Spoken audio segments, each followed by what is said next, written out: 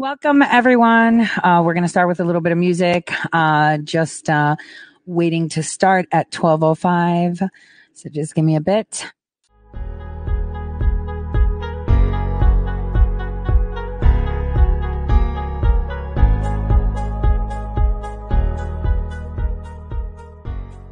All right. Welcome, everyone, to the Tori Says Show. So today it's going to be a little bit different than the other shows. We are going to go through the news. We're waiting for the press secretary, so I've got that on.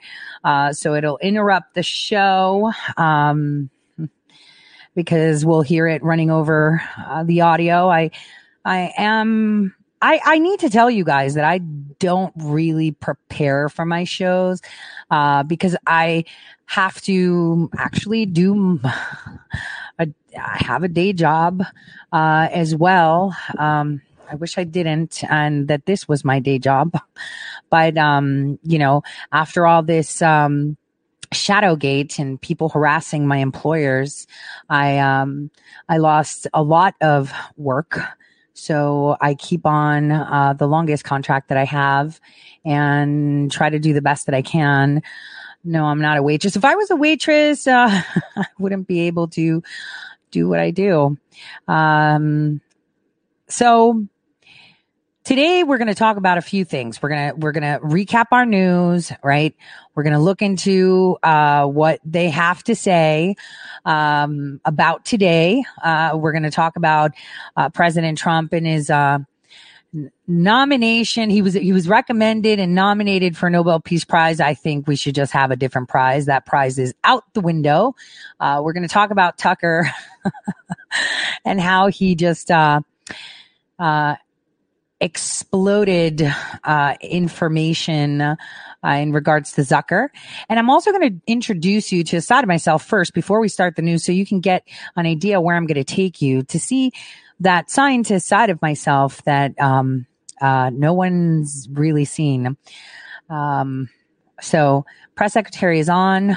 I'm just waiting for them to go live, and we'll hear that. So on that, I am going to give you a little hint of what we're going to be doing in the second hour, because a lot of people want to understand the science behind the things that people discuss and say are phantasmical, but the world is a very crazy place.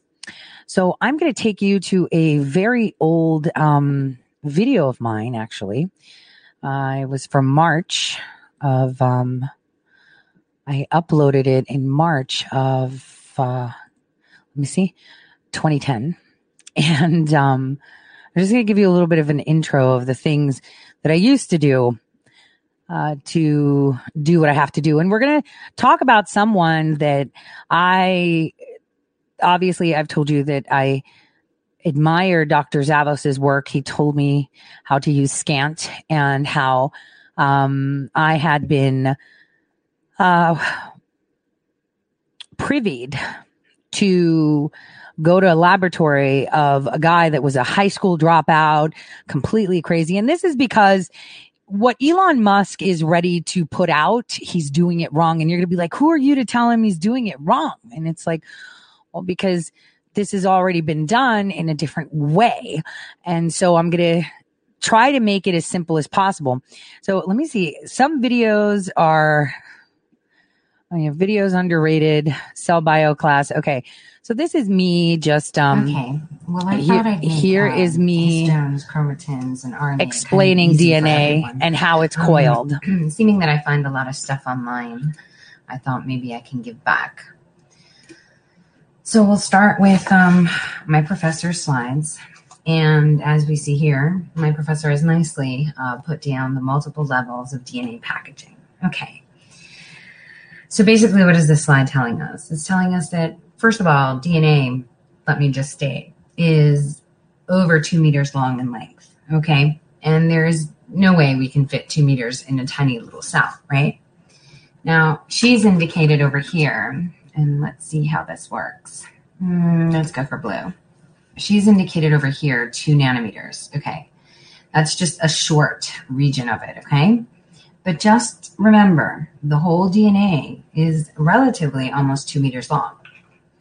Now, what happens is, we all know that DNA is a double helix and it has sticky ends, meaning, if you kind of bend it and stick it together, it'll bind with the others. You want to keep it as to itself as possible because there are a lot of interactions, correct? So what happens? This octameric thing, let's just put it this way for now as we're starting out, comes in. And it's kind of like a reel. And this is called a histone. It comes in and DNA actually wraps itself around it as we see here. So it's kind of like the hose reel. Let's picture it that way. Now it's about 195 base pairs long, what we have, wrapped around here.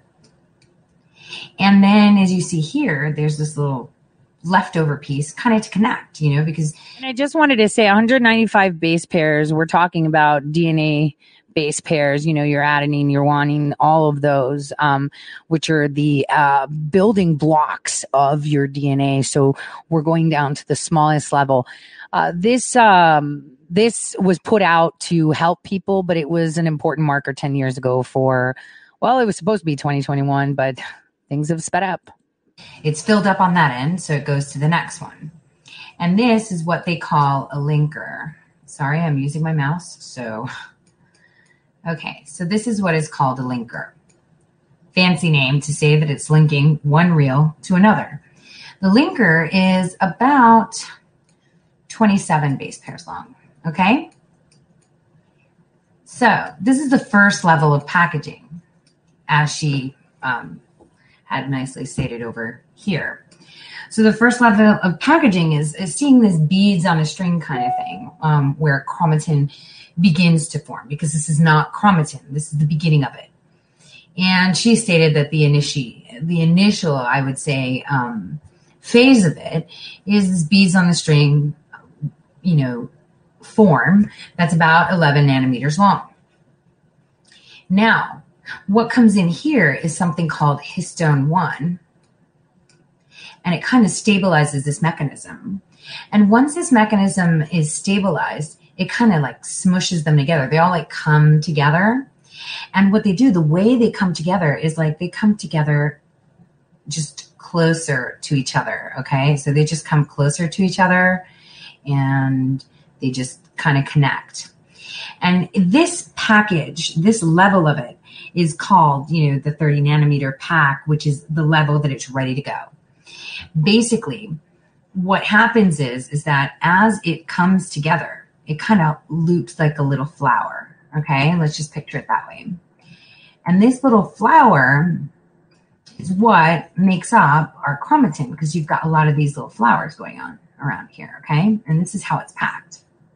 Now, it does not necessarily mean that it's super tight. Okay, because it doesn't, a chromosome has to be accessed. So if it's like super, super tight, that's no good to us, because then we can't read it. So it's still going to be like a flower, but proteins are going to be able to access it here, here, here to read it and to be able to decode it.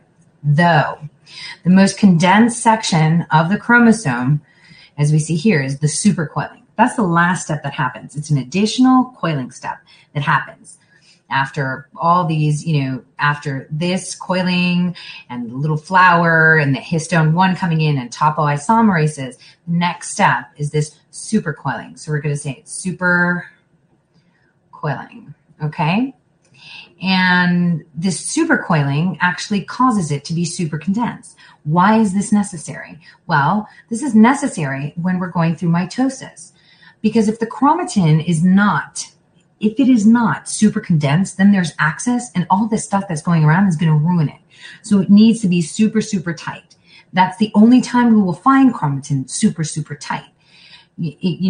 Because that's the time that it needs to be tight so that way it can split during mitosis, okay? So this is important just for you guys to understand on how information is accessed on that level. The protection that it has, and it has certain, I want you to envision that your genes themselves, right? They have, actual like access points where certain things can access certain points, and that's about it. And that's done for the reason that, when mitosis, where we split and reproduce cells, or when babies are made, or when your neurons are, reproducing themselves, or when you're making new connections in your brains for thought. It's very important that this process is ironclad, and that there is no, access to, mechanisms to unravel the wrong information, because this is how we get genetic defects. And this is how vaccines that use RNA play on this. So this is a very important thing that I put in there 10 years ago and left it on the internet. There's another one too, but this one is the most important one, as at that time I was trying to find a way to give back, but also having it there for people, on a very basic level of explanation, to understand, because, apparently I have no education. I have no idea what I'm talking about. Anyway. Now, here's an electron micrograph, as she shows, of these nucleosomes like beads on a string. Okay. You see these little beads. This is the open one that we had, the 11 nanometer one. And this is the 30 nanometer one going round like a little circle, right? Flowers, okay? So packaging into a chromosome required for cell division. We just said that. So over here, we've got tons of little beads, hence the 2 meters fitting into this chromosome, yes? So here's the centromere. This is where everything needs to detach, okay? That's the center of it. So as we see here, except for the M phase, the DNA is packed into chromatin rather than chromosomes, okay? So what is the whole reason of this supercoiling here? The whole reason for this supercoiling is to become a chromosome, okay? So this is when we split. We need the chromosome to split what? Sister chromatids. Okay. Wow. I'm getting the hang of this mouse thing. Okay. So these need to split, right? So that's the whole point of this phase, having the necessary of having this extra supercoil. Okay. And this is where the histone comes in. Over here, and over here, it's more relaxed. Okay. It's more. And just so you understand, it's more relaxed here because we need a little bit of access to find the right things.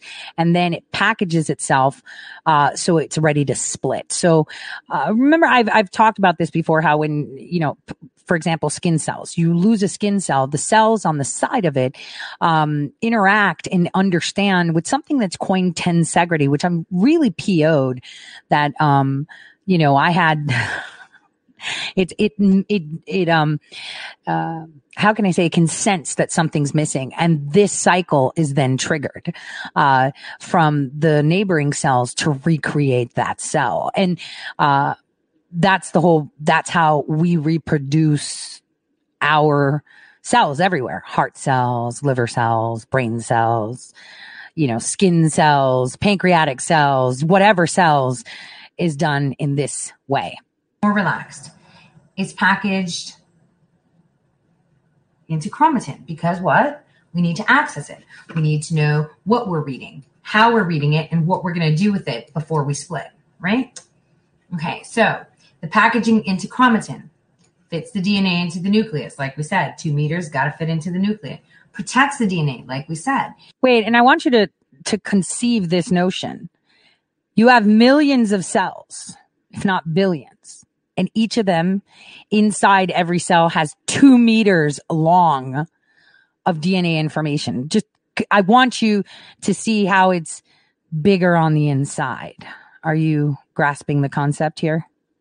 It keeps it apart. We have this hose reel going around to keep it so it doesn't interact with each other and stick. Because if you take a big long hose and you try to cram it into a little hole, it's just going to smush and bend and, not work properly. If you keep it packed for too long. This way, if it's on the hose reel, it'll be a little bit rusty, but it'll open up just like DNA. It organizes segments of the DNA to allow transactions such as gene expression, like we said. It stretches out to allow some reading so that way you know what you need to do. And this also distinguishes between eurochromatin and heterochromatin. And we'll get into that right after in my further videos. Now, before I close this off, I thought I'd show you a recording that I have, which is amazing. And I found this from a German site, but it's in English, which sums it up for us. Sorry, I can't expand it any bigger. It won't go bigger. The total length of the DNA in a human cell is approximately 2 meters. The DNA double strand that is wound into an alpha helix only fits into the cellular nucleus because it is folded in a complex manner. Structural proteins are required for this folding. Together with the DNA, they are termed chromatin. Octamers comprised of histones bind to DNA, which wraps itself around this protein core in the process, thus forming a nucleosome. Between adjacent nucleosomes, a piece of DNA, the linker DNA, remains free. A characteristic string of pearl structure is formed. The nucleosome chain is folded to form a 30 nanometer fiber. An additional structural protein, histone 1, stabilizes this fiber. Certain regions of the 30 nanometer fiber, the scaffold-associated regions, couple to structural proteins, among them the topoisomerase. In this process, the 30 nanometer fiber forms loops. The filamentous DNA protein complex forms the so-called super twist, which is further twisted in an additional coiling step. With this final step, the complete condensation of chromatin has been achieved. This is the organizational state of the chromosome during nuclear division, mitosis. Okay, so that was it. And you're going to say, well, that was something that I don't think I understand, and I don't understand why I need it. Now, I do have euchromatin, heterochromatin histone movie as well that I did afterwards through another mean, not just using my slide, but actually using my notes, handwritten notes. So the reason that I'm explaining this to you is because today, I will discuss with you, the science behind, supercomputing and why it's important that you understand how quantum computing, is a real thing. And how it is helping and how it is trying to avoid the inert, non-life based quantum computing that so many people are trying to achieve. This has been achieved already. And it has to do with energy. Lots and lots of energy. And I've said this before, molecular upgrades, those have been done. And it's a weapon, really. It's a weapon that, how is someone going to know they created this weapon? Or how is someone going to know that this weapon exists? Or how is someone going to know that it was successful if they don't know what to look for? They just assume that, if any biological organism, either that be an animal, a human, or whatever, that they'll tell them, So, back in the day, there wasn't an availability to certain people to have access to the science that would help them determine the alterations by adjusting genetic sequences to have a visible, or I would say phenotypic is the proper term to use, quality to understand it. Quantum computing has two faces: biological and an inert, I would say, lifeless ones and zeros.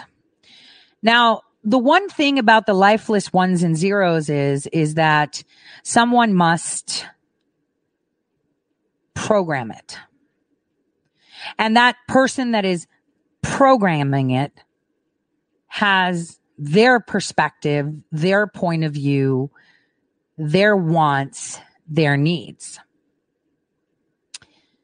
So this is why biochips are coming into focus. IBM, remember I've been talking about IBM a lot for the past 3 years.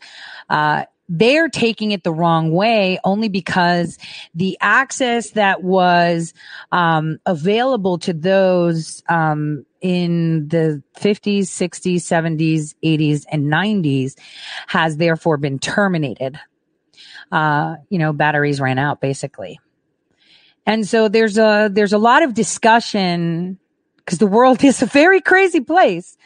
And truth is a lot stranger than fiction as to warfare. Artificial intelligence is a weapon of mass destruction. It is the ultimate way of controlling all living beings that are in essence, by birth, independent. So today we're going to delve into that. So I thought I'd start it off with quantum is binary when used by, when crunching numbers. Obviously it is a lot more complex than simple ones and zeros, but when you go to the base of it, it's ones and zeros.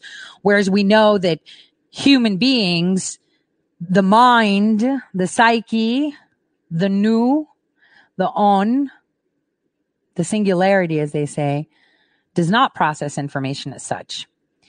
And so any programming of biological beings, anything, you know how you determine if something is alive or not? It's pretty simple. If they can metabolize on their own. So I've spoken about Craig Ventner, many, many times. That was my favorite, lab stint, that I went to, 2009 and 2010, and then again in 2011. I completely admire him. It seems that almost every person that is incredible sucks at school, drops out, like Einstein, Tesla as well, right? He had crappy grades. He didn't pay for his tuition, but he was so obsessed. The same thing with him. He was one of the two people that decoded the human genome. And he would, Craig Ventner is someone that I've mentioned many, many times on my show because he will be coming up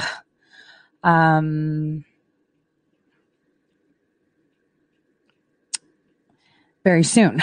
Well, his research and the fact that Google now has made his way to him is what's terrifying. And maybe this is why the White House made that announcement of working with IBM and Microsoft for artificial intelligence and quantum tech, when what our administration should be doing is finding all these transorganic real entities and trying to figure out how that can be put under check.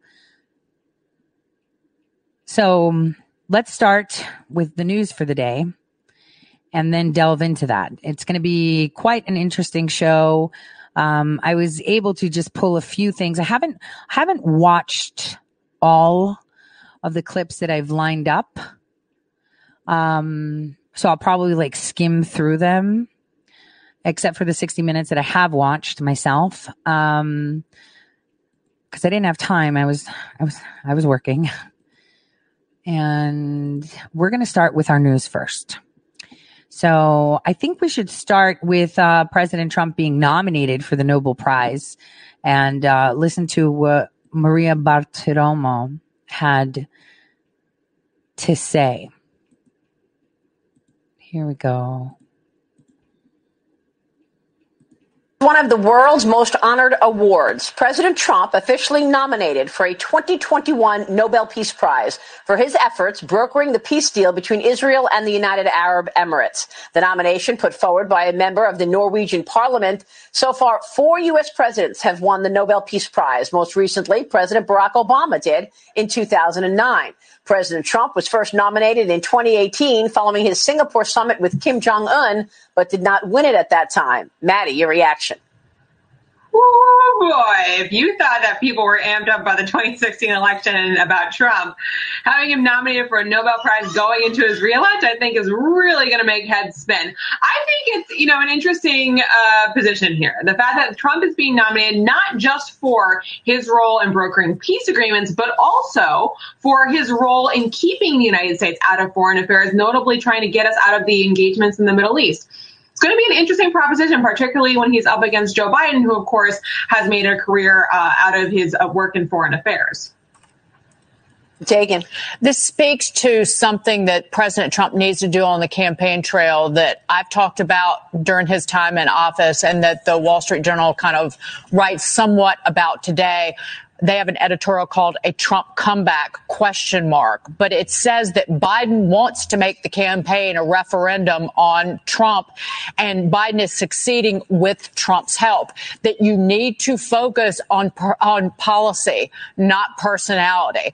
The media is not going to do that for you. So you need to avoid the riffing that voters have heard for the last several years. Listen, his base is firmly in support of President Trump, but he's got to worry about suburban voters. He's got to worry about college-educated voters and women who have really left him in the last several years. So this is the exact focus that the campaign needs to stay on. Policy. Make it a choice, as the Wall Street Journal said, not between two men, but two futures. And that comes down to what? That's right. To policy. Okay, guys, let me just say something. So, this is really, I don't care that he was nominated. This is all posturing, right? But, I know all of us understand that China is a threat. Okay. We understand that. We completely understand that. We know that's the case, right? We know that China is a threat to our nation, but I'm going to tell you something. The biggest enemy is not China. It's located in the EU. Remember, it's the WHO that was throwing cover for China. It is the EU that was throwing cover for China. It was the EU that's perpetuating all of this. It is the EU, the EU, the EU, the EU. Now, I know that we are focusing on China because it's the easiest one. We see that they have been, pushing policies, within our shadow government. Most of the military industrial complex abides and uses. We have given them all our technology except for the transorganic technology. Do not get me wrong. I do not believe that Elon Musk is evil. He is a genius. I would love to sit down and have cigarettes with him and coffee and kind of,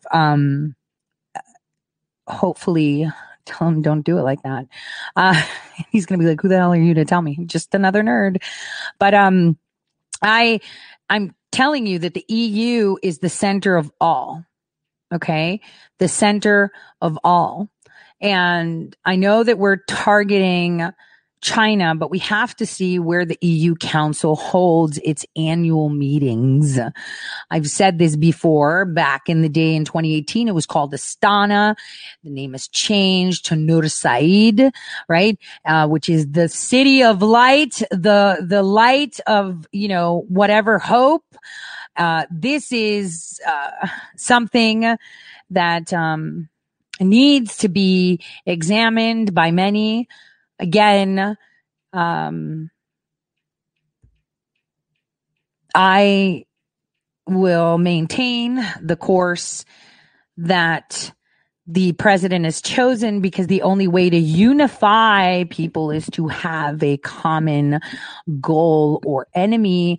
This is how all strategies go, and it is very difficult for one to sell the idea and to convince the population, even though I think it would be very easy, because Americans are a lot smarter today, a lot more woke today, and have done their homework today, and they would understand it. It is very difficult to attack a conglomerate that has such a big influence. So China is where we're targeting, and here we are just focusing on that. And it is really funny that the Norwegians, out of all, were the ones that recommended President Trump. I believe that we should start new awards. That award has been tainted. It is politically charged. Barack Hussein Obama got it for doing absolutely nothing.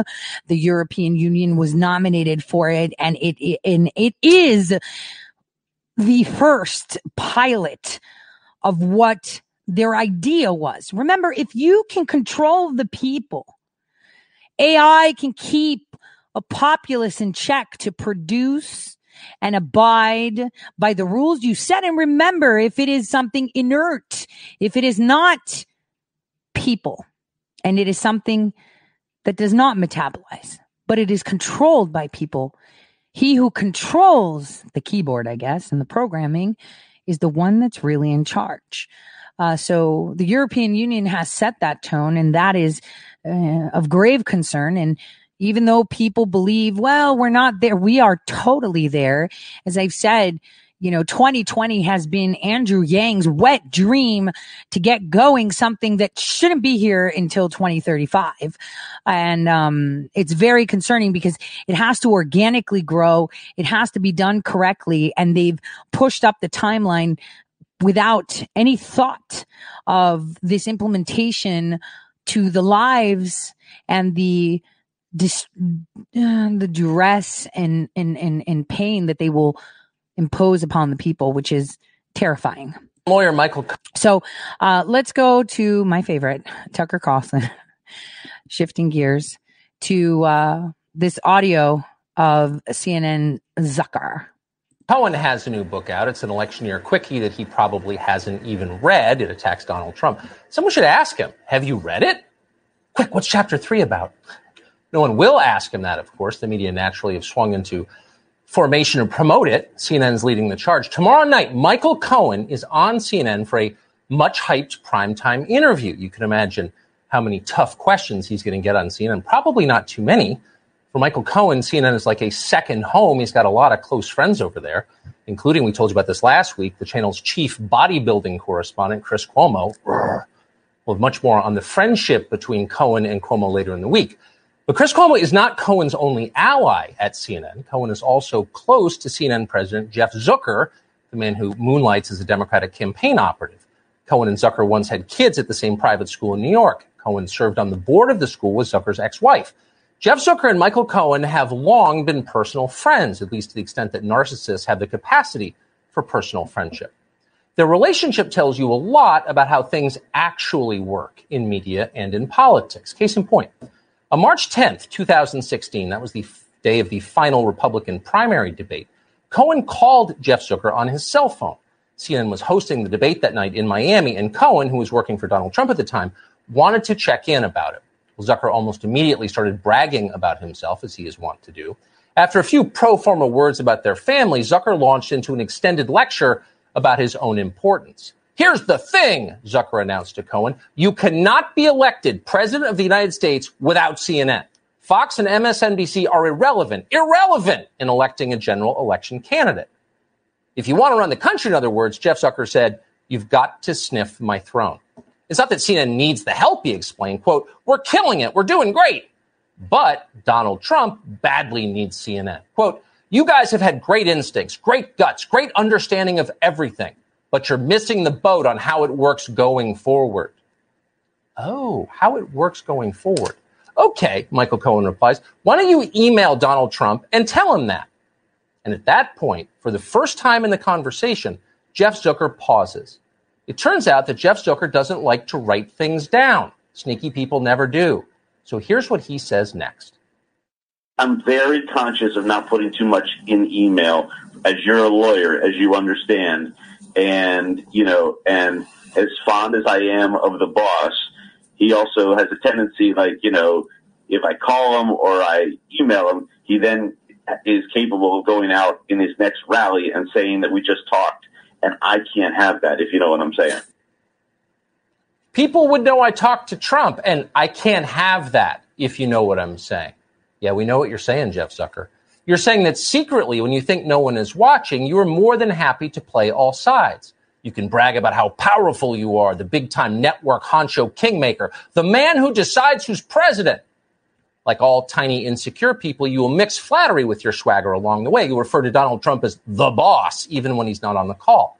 Okay, let me just say something. So what Zucker said is an attitude I had too. The same attitude. That's the power that I was talking about. The fact that you know that you can alter big events. I mean, that makes you really cocky. And, I completely understand why he came out with that. And now you can see it because Shadowgate gave you the blueprint. The military industrial complex, for some reason, people think it's just like Raytheon, and it's not. Okay.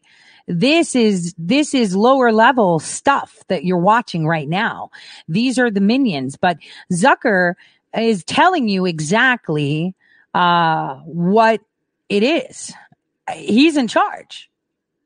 He's got the backing of the people that manipulate nations, that redraw borders, that dictate borders.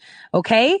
This is the war on the globe, right? The whole planet, the whole, biodome, right? This is what the military industrial complex does. And it's not complex. It's pretty simple. Though the way things have been embedded in our society and the way our education from age 0 to 100 has infiltrated our ability to see clarity. This is why I say, I watch things from the moon, and it's so simple. You just see the key players, and it makes sense 100%. And what Zucker is telling you is something that I've been trying to explain, that, his attitude, guys, I used to have that attitude. It wasn't until that boat off the coast of Turkey and me being like, oh, wait a minute, this isn't right. And something just sparked in my mind, like how you make those connections and suddenly it's like those movies, in those movies where someone's dying and, suddenly they see their whole life flash in front of them, or, how you, suddenly see something and it's like all these connections just like that just come into focus. This is exactly it. This is the key. For me, that was the time. I'm hoping that at some point it does the same for you. How he spoke of himself is how many private contractors speak of themselves. You've seen it when Berge even talks about it, what he did and how he did it. And this is how your mind just fires off and says, oh, this makes sense. And because we have been put in a box and targeted with so much little information, how do you make those synapses and put all that information together to give you the full picture? It's like you only have the middle pieces of the puzzle, but the corners are right there staring at you in the face. So the cockiness of Maddow, MSNBC, all these reporters, your big box stores, your big consumer industries, they're all like Zucker. They run the world. Oh, you can't wear American flags, but we're all for Black Lives Matter. But the thing is, it's important that people understand how all of this moves and how you have the corner pieces. You're just not seeing that they're corner pieces of the puzzle. And there's so many facets. There's the direct attack on you as a person, on you as an entity, on you as a commodity.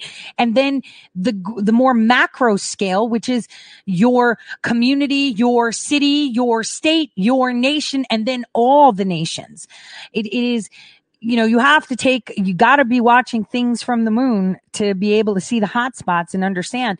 And clarity comes when the right thing clicks and you understand just how everything is put together. So Michael Cohen's discussion with Zucker was clear. Zucker knows he's in control. He was in control at that time. Now that power has been distributed to all mainstream media, all of it, from OAN to CNN, MSNBC, Fox, The Blaze, all of them have been distributed this empowerment. And, sometimes you have to use your enemies and you have to use these empowered phalanxes to be able to grasp the narrative and expose it. It's unfortunate that people have to see it with their own eyes to understand it, but listen to this next portion so you understand just how cocky they are, which means they know that they've got this in the bag because, as I've said, these are titans fighting over each and every one of your minds. It's not just your body, it's your mind. Your body is a vessel. They need to control how you think, eat, breathe, speak, walk, interact. That's the point. You're happy to do that. What you don't want is anyone in your tiny, self-righteous, left-wing rich person world to know that you're doing it. What would Don Lemon think if he knew you were talking to Orange Satan? Brooke Baldwin might storm off the set. The world would conclude that you're a dishonest phony, and for good reasons. You've got to keep it all hidden. Sorry. You know what I'm saying. But Zucker assured Michael Cohen that none of this was personal. Quote, "It's not that I don't want to talk to Trump every day. I've just got to be careful because I've got to be careful. I just don't want him talking about it on the campaign trail. But you know what? I'm going to give him a call right now, and I'm going to wish him luck in the debate tonight." And then Zucker added this. I have all these proposals for him. Like, I want to do a weekly, I want to do a weekly show with him and all this stuff. When is he back in New York tomorrow? Do you know? Wait, what? A weekly show on CNN? Jeff Zucker, the president of CNN, wanted to give a weekly show to a man he himself has denounced as a racist? Yep, that was the plan. Trump, of course, never did get the show. Anderson Cooper is still there. But Jeff Zucker did take the time to dispense quite a bit of unsolicited political advice to Michael Cohen. Quote, "I think the other guys are going to gang up on him tremendously tonight," Zucker said about the debate that night. "And I think he's going to hold his own, as he does every time. He's never lost a debate. And you know what? He's good at this. He's going to do great." Cohen didn't seem convinced by this. Cohen was worried about attacks from the other Republicans on the stage. But Zucker reassured him that Trump would prevail. And then Jeff Zucker offered this surprisingly detailed political advice. Listen. How many times do you think Cruz is going to call him a con man tonight? No, Rubio. Rubio. How many times do you think? A lot. A lot. I say 100. So you know what you should do is who's ever around him today should just be calling him a con man all day so that he's used to it. so that when he hears it from Rubio, it doesn't matter. Hey, con man, hey, con man, hey, con man, hey, con man, hey, con man. Yeah, great. You want to get so like, you know. Yeah, you want to get smacked like, in the head? They think that he thinks that's his name, you know? Hey, con man, hey, con man, hey, con man, says the con man. There it is. That's how it really works. Inside tips on how to navigate the CNN debate from the head of CNN. Jeff Zucker, a man who was supposedly a journalist, secretly working as a political consultant. The guy who runs the Democratic Party's most faithful news network, giving political advice to the Republican frontrunner. Donald Trump's chief tormentor colluding secretly with Donald Trump's lawyer. It's all bewildering, but that's what it's really like. That's the real Jeff Zucker, a man who believes in nothing, a man whose only goal is proximity to power, no matter who wields it. No wonder he's friends with Michael Cohen. But we'll have more tomorrow, including tape that will explain how do those CNN interviews come about. Some of them seem coached. All right. So Tucker did a great job on that. And someone said, what about the news McChrystal group being used in DNC counter Trump darkness to light? Listen, that's not news, Thomas. That's something that we've been talking about. And if you watch Shadowgate, we have McChrystal in there. He's low hanging fruit because he was publicly caught working with a company that is connected to John Kerry. So this is why they're hammering that. Look over here and don't look over there. That's the key here. So again, everything you see is little bits and little bits, but the key from this is, they will always throw the easiest thing under the bus. McChrystal isn't liked for many reasons. Because of his attitude, because of the way he was, and the fact that he's visible about it and not hiding it because he's rolling with the same people on that Shadowgate film. You have to look at it. He rolls with we put him in there. He rolls with them. They all subcontract to each other. All of them. So what you have to see is that now everyone after Shadowgate, which has been banned globally, has been, translated in many languages. People are now starting to see exactly what's happening. This is only one. Shadowgate 2 will blow things out of the water completely. Like, that's it. So who's at the top? Well, we showed you, look at the graphic in the movie, and it's going to be the same person at the top for the other camp. There's tons of camps. We're just showing you the big camps and the one that affect us, because the Jones Group, Dynology, and all those things also have their version of the MIC in Saudi Arabia, in Turkey, in Europe, in Afghanistan, in Turkmenistan, in China, in Korea. They all have different shell companies that they go under. So we were just showing you what involves our nation. Okay. Our nation. That is all. Our nation. This is absolutely atrocious. I said, visualize yourself like those, pictures from We Are the World where there's like little people standing on the planet with trees. That's you. And on top of you are these titans fighting. And every now and then people get hit by a stray bullet. And the battle is who's going to be holding the marionette strings to put you in that box. Now, McRaven was just a placeholder for those that fall behind, but he spearheaded things. You see how they're like, oh, former generals wrote this. Oh, former officers. No, duh. Why isn't anybody talking about how the former Joint Chiefs of Staff penned the New York Times op-ed and submitted it? McRaven submitted it. Why is nobody talking about that? Oh, because it's not time yet? See, it's all about the money. All you have to see is how many of them are getting paid by these shell companies. How many are contracted? How many got promotions or jobs within, different media organizations? How many of them got check marks? How many of them did this? How many of them did that? All you have to look at is who yields that power. That's all. That's all.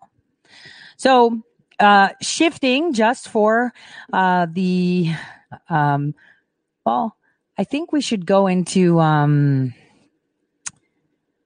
the whole pulling out the troops type report, because we're going to see a lot of people pissed off. See, this is thanks to Shadowgate.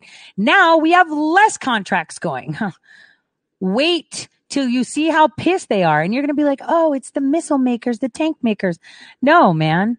Do you know how much money they make when we go to war aside from the tanks and the troops, because it's all contractors? Do you have any idea the billions of dollars they make on other things, or how they go in there? The poppy fields, damn, pharmaceutical companies made bank. You know, we're not just talking about that though. Okay. We're not just talking about the poppy fields. We're talking about the psyops, the purchasing of property, land, you know, the manipulation, the consumer infiltration. You know, they don't just go in there for war. It's so much bigger than that. That's just what you see. So take a listen to this. Former Trump NSC official and author of The Stakes. Michael, got a lot of news on this, and we'll get to that in a moment. But have you ever heard Donald Trump utter one disparaging comment about our troops or our fallen heroes? No. And I was with him for the first 14 months of the administration on every foreign trip. I had lots of interaction with the military, to military bases overseas in the United States. I never heard him say anything like that. One thing I did hear him say, which you just mentioned in your opening, I did hear him ask really pointed questions to generals and to senior officials that they had trouble answering. You know, on more than one occasion, they were taken aback. I think they had gotten used to getting rubber stamped. They were so unused to answering these kinds of questions that they would get flustered and couldn't think of anything. And one point, rather humorously, the president said, which I think they thought they were going into a meeting where they would just stick something in front of him and he would sign it and that would be that. And he said, all right, and he kept them very long and he asked them lots and lots of questions. And he said, okay, the next time I see you, you're going to have answers to all of these, right? Because you don't have them now. And I'm not going to do anything until I hear more from you. And there was let's just say the mood around the table was somewhat sullen as the meeting broke up and they streamed out. And Michael, I want to get your reaction to this breaking news tonight.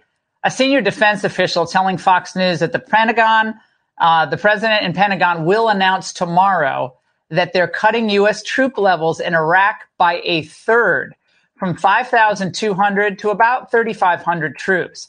Now, this announcement was apparently planned before the Atlantic article dropped, and it's keeping with his promise to bring our troops home.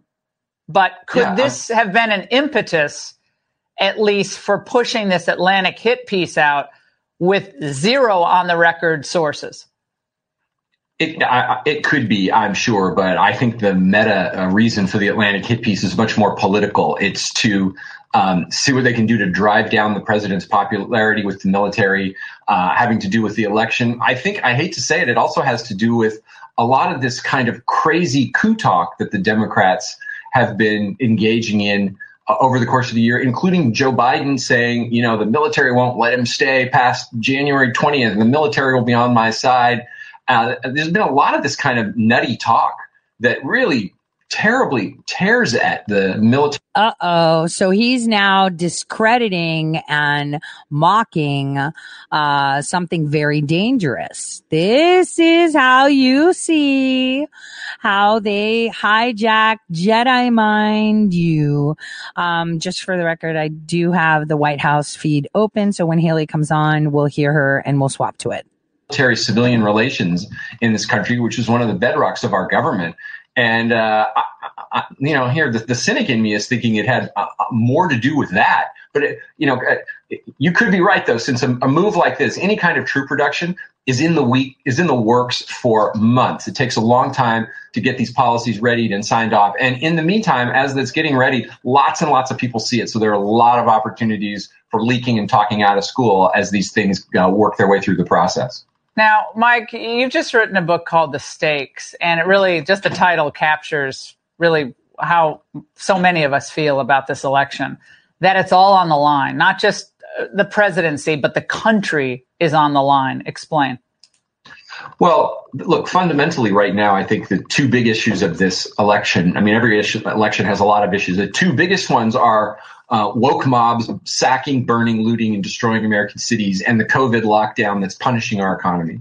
And it's very clear where Biden is. He's for the mobs and he's for the lockdown. I mean, it may sound harsh to say that he's for the mobs, but he can only go out there and condemn violence very blandly. He can't call out core Democratic supporters, Antifa and BLM and anybody. And he can't even criticize these incredibly feckless mayors that won't enforce the law in their cities or governors that won't enforce the law, but in some cases take to Twitter or take to the airwaves and egg them on.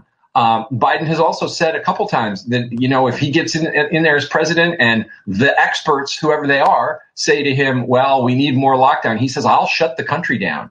Donald Trump is definitely on the other side of both of those two issues. He's made that plain all along. He definitely made it plain at the rally that some parts of which I saw in North Carolina. But then there are his core issues that he ran on in 2016 where they are diametric opposites, Biden and Trump. Trump wants more immigration restriction. He wants a wall. He wants to clean up the dumbest aspects of our immigration policy and reform the system so that we're putting American workers first. He wants to redress our trade imbalances, get tougher with China. Biden's been in the pocket of China for a long time. His record within the Obama administration is being some kind of China facilitator. And then finally, war, which you've already talked about. They couldn't be more different there. Yeah, I mean, so we're going to stop that right there. I just wanted to say, you saw how he minimized the threat of these generals, of these admirals, of these soldiers saying all these things, right? This is a very big deal because he's minimizing it to make it like, oh, it's no big deal. And I'm pretty sure that there's people around our president telling him the same thing. This is how they screw with your mind and your thoughts. That is what it is. So it's pretty incredible, right? That, that, you know, you can see it now. Can you see it? You remember when that ship had parked in Guam and there was defiance and letters? That was active duty. That was active duty, not retired. And, you know, I told you that the UCMJ 88 applies to non-active duty. And, you know, nobody listens. It has to be somebody else that says it because they're more credible because the law is the law and you can read it. It's just never been applied because everyone's tweeting out everything I've been saying because some other dude said it. This goes to tell you that that is a subtle cue of don't listen to Tory, listen to us, even though we're thumping some of the things she's telling you. Here we are, kind of like I knew it was coming.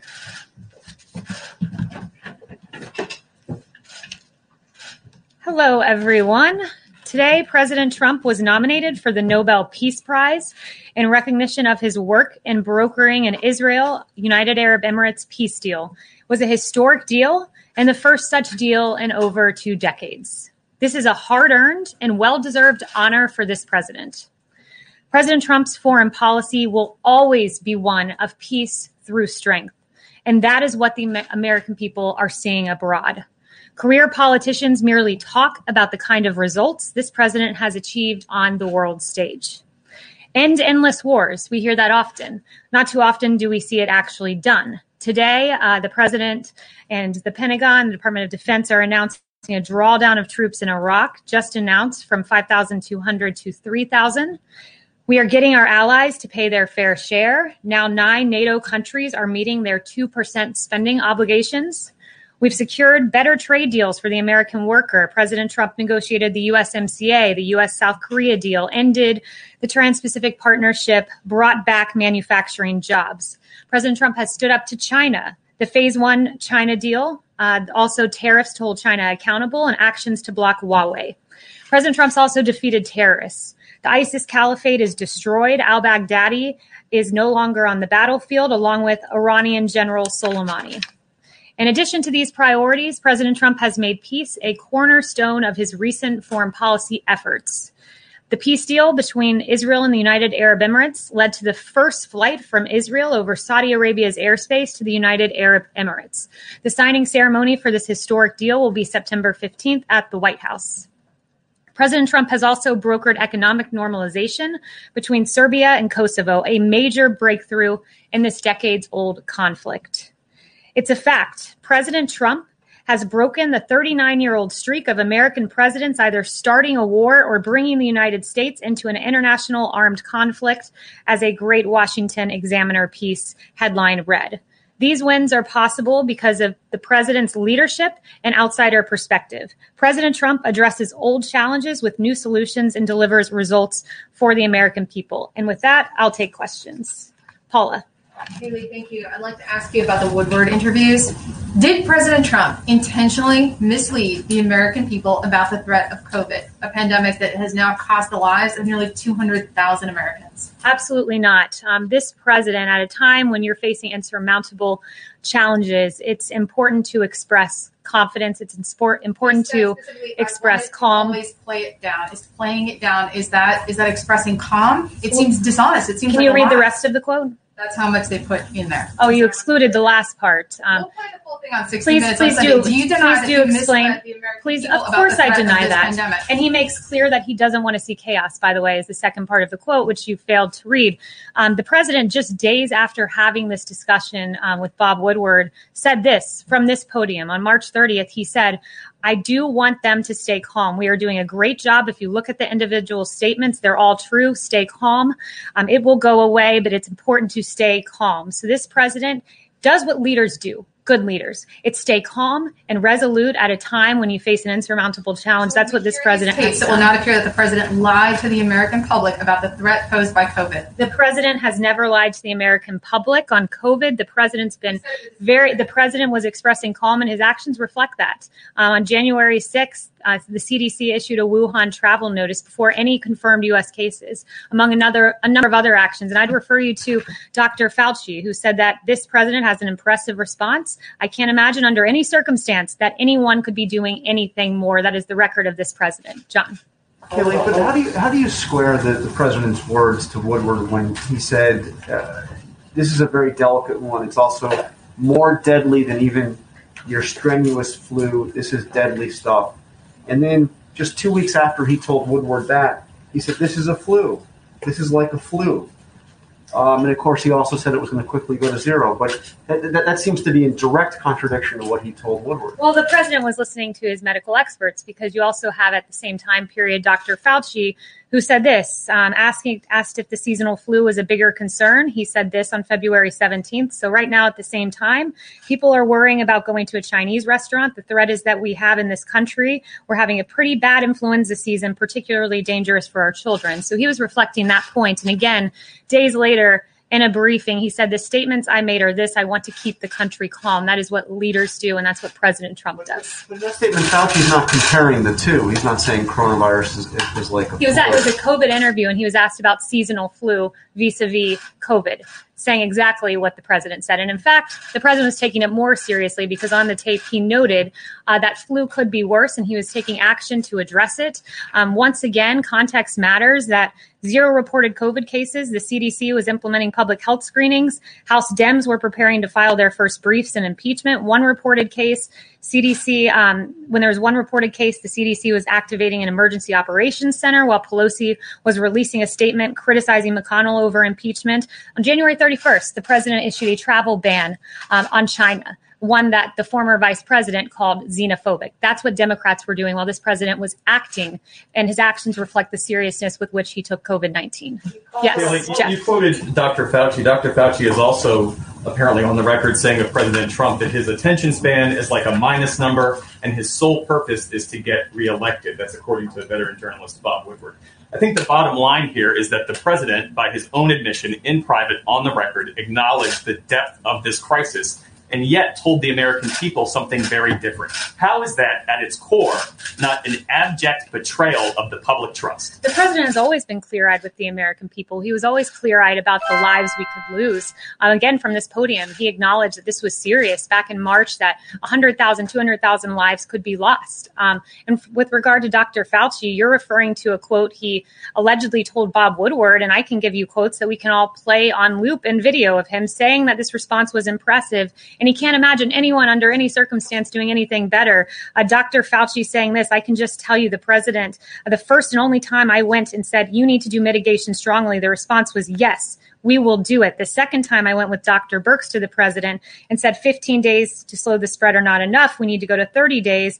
Obviously, there were a lot of people who had problems with that because of potential secondary effects. Nonetheless, the president went with the health recommendations. So there's a long litany of praise from Dr. Fauci, and you're referencing something he allegedly told Bob Woodward. It's on tape. It's on tape, Kaylee. Well, I'm reading to you what Dr. Fauci has said very publicly for all to see, and we can all play those video clips. I can get them in your inbox. Yes. Trump on February 7th said it's deadly stuff about coronavirus. In private, on the record. In public, though, February 28th, he says, one day, it's like a miracle, it will disappear.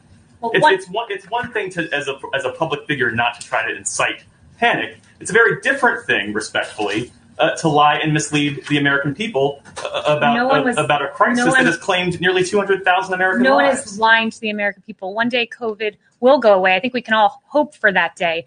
We will have a vaccine because of this president tearing through bureaucracy to get a safe and effective vaccine. One day it will go away. That is a fact. It is not inciting fear. This president has expressed calmness from this podium, mobilized the greatest mobilization of the private sector since World War II, got more tests than any country in the world on COVID, a vaccine, which, by the way, it'll be a record for a novel pathogen. The timing of this vaccine, should we get it by the end of the year or should we get it even 3 years, which was the timing of Ebola? This president has done an unprecedented job dealing with COVID, one that Dr. Fauci even acknowledged. And like I said, I will get you that clip to your inbox. Yes. Hey, Kaylee, you mentioned a few minutes ago that this was an insurmountable problem. I think that's quite a point of dispute. If you look around the world, the United States leads the world in confirmed cases, in deaths from COVID-19. Doesn't the president have their responsibility for that record as well as the testing and the vaccine development that you're just talking about? No, when you've looked at the rest of the world, in particular, the case fatality rate in the United States is about 3%. The world is 3.3%. The UK 11.9%, France 8.8%, Belgium 11.2%, and you can go through the various Western world countries that have dealt with COVID, and we've done a very good job. The case fatality rate notes that, and that's a testament to our therapeutics that the president has navigated. The U.S. is still the case fatality rate is the metric that shows how well our response has done with therapeutics, and we are leading the world and having the lowest case fatality rate. It's a very important metric and one that's a testament once again to a president who ripped through barriers, getting us from Desivir convalescent plasma and other very good working therapeutics. Mentioned the president is very focused on the response there. Then why does the president have thousands of people, many not wearing masks at a rally last night in a state that has limited outdoor gatherings to 50 people? Why is he going to Nevada this weekend to hold similar outdoor rallies? The gathering these large numbers of people in violation of his administration's own guidance and of the best advice and guidance of local officials who he has said should have the final say in these matters. People have a First Amendment right, if they so choose, to show up and express their political opinion in the form of a peaceful protest, which is what the president held. And there's a real double standard here. CNN had on a guest, apparently a doctor, Rob Davidson, who said, now true, there are social distancing issues with regard to the protests we've seen around the country. However, this is a public health crisis. They are marching against systemic racism. So if you're allowed to march in aggregate in those protests, you're also allowed to show up at a political rally. You have a First Amendment right in this country. Have a responsibility to keep people safe. Mario. How can a president bear no responsibility for the almost 200,000 lives lost when he downplayed the virus initially and he knew how contagious and deadly it was? I don't understand how that can. The president never downplayed the virus. Once again, the president expressed calm. The president was serious about this when Democrats were pursuing their sham impeachment. He was expressing calm and he was taking early action, and his actions are reflective of how seriously he took COVID. The tact that he took, the language that he used. No, you said that he used hopeful language. Does he regret that, given where we are now? No, this president embodied the American spirit that when we face a challenge, a crisis, a pandemic, we come together. We can be optimistic. We can be serious about it. We can take it seriously with our actions, which is exactly what this president does. It's why we lead the world in testing, doing far more than the number 2, which is India. He took this seriously, but he still expressed calm. Our food supply chains were at risk, that we could not have mass runs on grocery stores. The markets, also the economy was in play here. We didn't want there to be a huge crash and panic. He expressed calmness from this podium, but he has always taken it seriously, and the response, an unprecedented response, really reflects that. Yes. Thanks, Kaylee. I wanted to ask you about the AstraZeneca trial. So does that throw a spanner in the works that they've halted those trials in terms of getting a vaccine quickly? And then I have a follow-up. Yeah, so the AstraZeneca paused their trials. Phase 3 clinical trial was a routine response when you see an adverse effect. And it was one that shows that the science is guiding the way here. And when there was an adverse response that was identified in one individual, AstraZeneca chose to pause that phase 3 clinical trial. There are still 2 American vaccines in phase 3 clinical trials showing great promise. But, AstraZeneca, what is happening there is showing that the science is guiding the way on a vaccine, which is what Dr. Fauci, others like Alex Azar and the president have said all along. So you're still confident that you'll see a vaccine sort of before the end of the year? By the end of the year is the goal, yes. And has that slipped, though, because there was some discussion about seeing something around the time of the election. So do you think it delays that? Our timing is not about the election. It is about saving lives. And by the end of the year has always been our goal. But of course, a safe and effective vaccine, we will take it as quickly as we can get it. Can I ask you about China, too? So the Customs and Border Protection was supposed to be announcing, or said that they would announce, a ban on imports of many products from Xinjiang province in China as a result of the human rights abuses there against the Uyghurs. That announcement hasn't come formally. It was supposed to be announced here at the White House. Are you intending to make that announcement, or has there been some backlash against just the breadth of it? It does encompass quite a lot of different products, including tomato products that, Yeah, I have no upcoming announcements about how we'll publicly talk about that discussion. But if I get more information, I'll let you know. Yes. Can I ask about Nevada, please? Sure. It's my understanding that the 2 rallies this weekend in Nevada have been canceled because of Governor Sisolak's order preventing events of 50 people or more. Does the president have a reaction? And what is the White House policy about complying with the state's orders limiting the size of an event? I have not heard that about the rallies, but I'd refer you to the campaign for further information on that. But as I discussed with Zeke here, that we believe that if people want to show up and express their political views, that's their choice to do so. We hand out masks. We encourage individuals to wear those masks. A lot of people did. I was in North Carolina last night and saw it. We give out hand sanitizer, but at the end of the day, if you want to join a peaceful protest, you can do so. And there's no reason, just like the protests we've seen in the streets, you can't show up and express your political view at a rally. Yes. Haley, can you give us some understanding about why the president agreed to sit down with Bob Woodward for 18 interviews when his first book about the administration was so deeply critical? Because he's the most transparent president in history. Follow-up. When do you expect that we'll get the short list of who the president is considering for the SCOTUS picks, and what's the criteria that he's using to assemble that list? Yeah, it's a good question. You'll get that list in short order.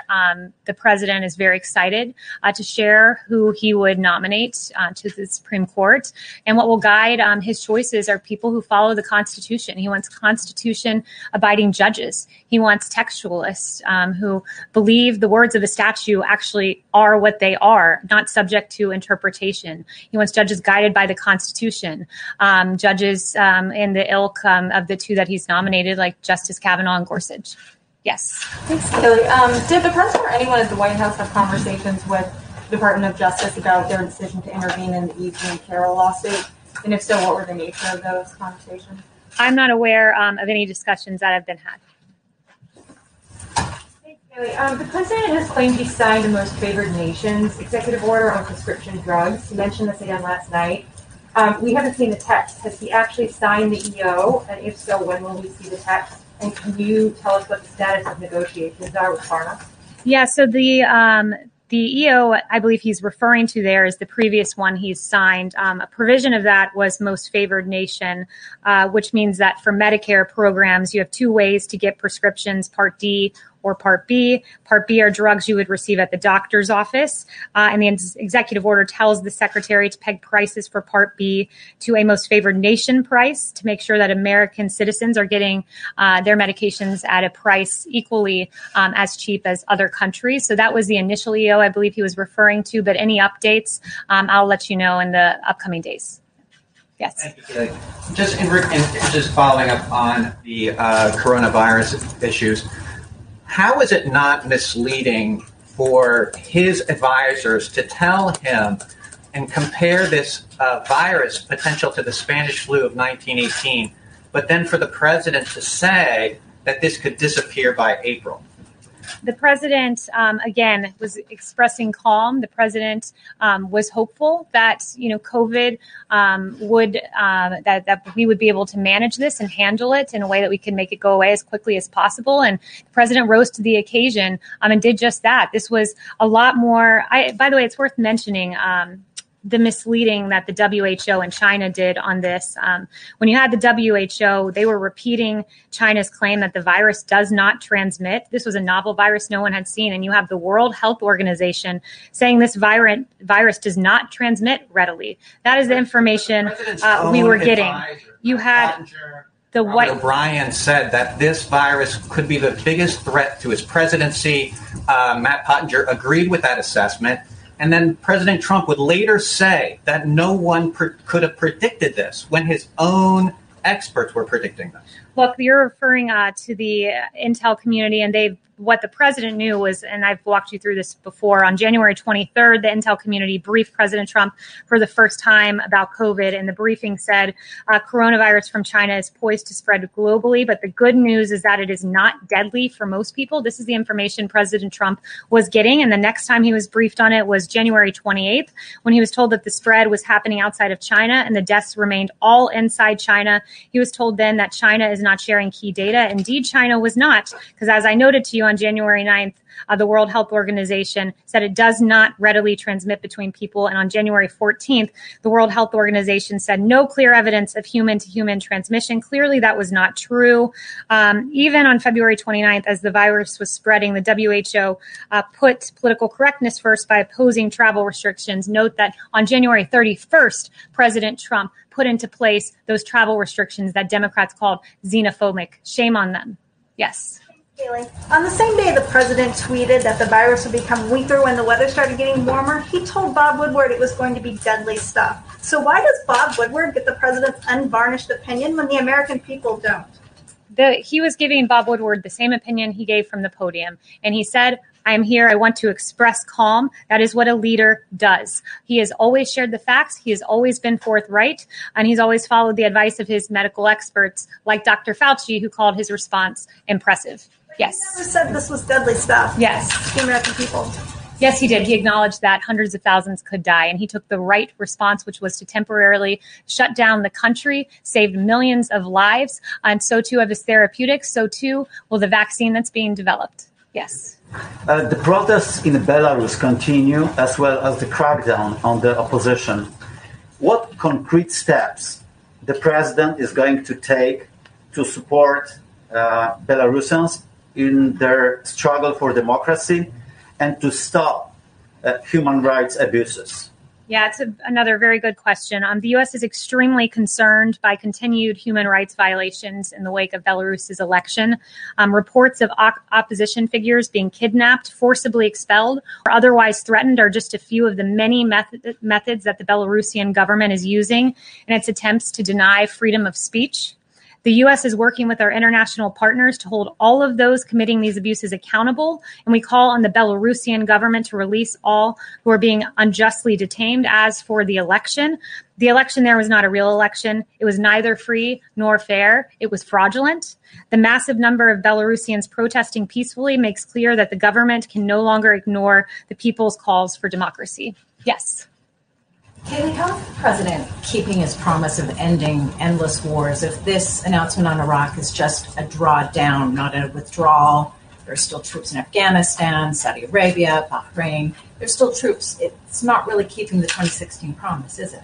The president's drawing down our troops. These things take time.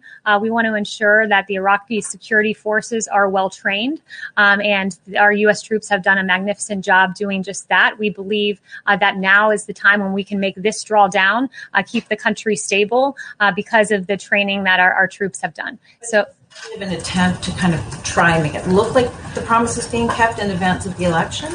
No, not at all. This is an expression that we believe that Iraqi security forces can do this alongside the troops that will remain there. And the facts tell the story that this president broke the 39-year-old streak of American presidents either starting a war or bringing the United States into an international armed conflict. So unlike past presidents, this president has prioritized peace through strength, which is his foreign policy. Just one really quick follow-up. Just really quick follow-up. Sorry. Just on the breaking the 39-year trend, how does that work if the president sent troops into Saudi Arabia? Chanel. Kaylee, thank you. With Kosovo and United Arab Emirates, these are Muslim-majority countries spanning 2 continents now, each bringing some kind of agreement with Israel towards peace. So my question is 2 points. Number one, have the Palestinians opened up any kind of discourse with the White House as to their reaction to these developments with Israel and Middle Eastern countries? And number two, have the Palestinians actually expressed any interest in distancing themselves from Iran in the interest of Middle East peace? Yeah, through the deal, President Trump made additional progress on reaching peace in the Middle East. Kosovo and Israel agreed to mutual recognition and normalization of ties, and Serbia committed to moving its embassy to Jerusalem only a few weeks after the historic Abraham Accords between Israel and the United Arab Emirates. This is another huge step forward for broader peace in the Middle East and the rest of the world. I'd refer you to the Palestinians for their reaction, but it is quite telling that this historic agreement between Serbia and Kosovo addressing a decades-long conflict was only mentioned one time on CNN and one time on MSNBC. Yes. I wanted to ask about the Winter Olympics in Beijing in 2022. More than 160 human rights groups have called on the International Olympic Committee chief to revoke the Games from Beijing. Would President Trump support an American boycott of the Games over the Chinese regime's human rights abuses? I haven't spoken to him specifically on that, so I'd have to get back to you. But this president has always held China accountable. His actions very clearly show that. He has stood up to China, unlike any president before him in modern history. But one thing I do want to address is just this really egregious, and I addressed it on Friday, but it's worth updating this Atlantic story written by a liberal activist. Now you have 25 people who have spoken out and dismissed this story, and now you even have the author of the story who said, quote, "I share the view that it's not good enough," quote, referring to the fact that he did this false report based on anonymous sources.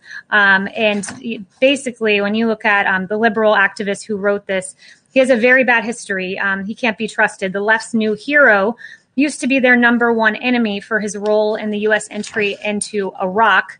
Indeed, in the early 2000s, this author was then at the New Yorker, and he extensively wrote on the possible links between Iraq and al-Qaeda, a suggested link that was key behind the decision of U.S. involvement in Iraq.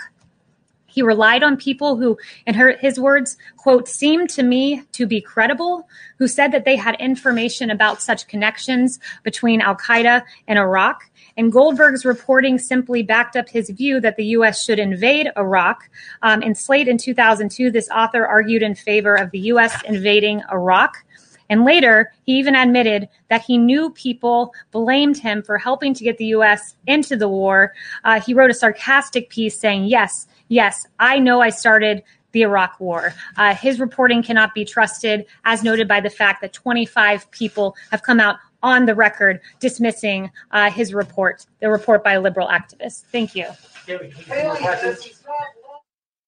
All right. A lot to unpack there. I guess we are the news because we talked about that, how there were no weapons of mass destruction and that he kind of, wrote it up.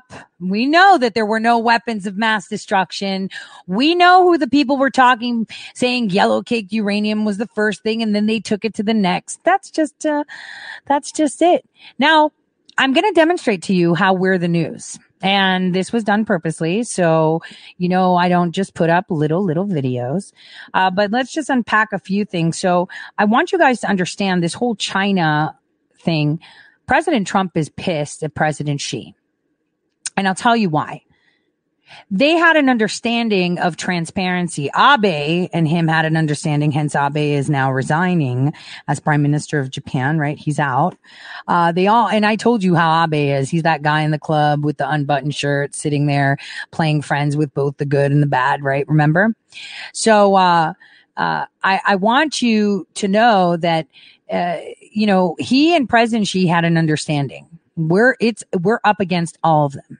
We need transparency. We need to be, right there together. Now, I'm not discounting President Xi playing triple, quadruple agent here, with the CCP. Don't, take that as a mistake. I wanted you, I have a clip, for the AstraZeneca report. I did tell you months ago how there's a lot of homeless people outside of my building, and the one homeless guy was on one of those trials and got very, very sick, and that they're paying people a lot of money to go get injected. So that's something, I said months ago. I mean, we don't need to repeat stuff like that. But yesterday I tweeted out a tweet that I put out in March 25th, actually, that I said that COVID was all about impeachment. And you know what? Someone was like, you're so stupid. That's not it. You're so stupid. I also did tell you to remember one video, and I found it for you. And, I will share the link, for you guys to see it. But I did tell you on February 25th to remember this, because this is what will bury them. Okay? Because once he wins, they're going to start impeachment on his handling of the COVID, saying that it was all fake and we knew it and we went along with it and it was your fault, President Trump. Just watch. Just look at this video. Hold on. Struggling with a slump in business due to fear surrounding the coronavirus. KPIX5's Ann Makovic is live as House Speaker Nancy Pelosi addresses the issue there. Ann? Yeah, come with me as we stalk House Speaker Pelosi right now. She's been taking a tour down Chinatown, and we have stopped already at a temple. We've stopped at a fortune cookie factory, the Walk Shop, which sells cookware, and now she is stopping at one of the little gift shops in Chinatown. If you can see her live now, she has been talking to people along the way, a lot of business owners, a lot of community leaders here in Chinatown who have been concerned about the optics of the coronavirus and the fear that some people might have of coming to a place like Chinatown that might have a lot of Chinese nationals. So she has been going around to show that it is perfectly safe to be here. She says that this is a very special place to her heart because she started a lot of her early campaigning when she started her political career, some of it right here in Chinatown. And we got some word from her earlier on sort of the message that she's trying to purvey here. It's exciting to be here, especially at this time, to be able to be unified with our community. We want to be vigilant about what it might be on what is out there in other places. We want to be careful about how we deal with it, but we do want to say to people, come to Chinatown. Here we are. We're, again, careful, safe, and come join us. Yeah, and I want to point out that no cases of the coronavirus have been found here in Chinatown or San Francisco at all. So she's really just trying to point that out because they have seen a drop in business here. Again, back at the Chinese Bazaar gift shop here on Grant Street. She's a real tourist attraction in and of herself, as you can imagine. People are so excited to see her, people from all over the world. And again, of course, right here in Chinatown, who are really happy for the speaker's support today. Live in San Francisco, Ann Makovic, KPIX5.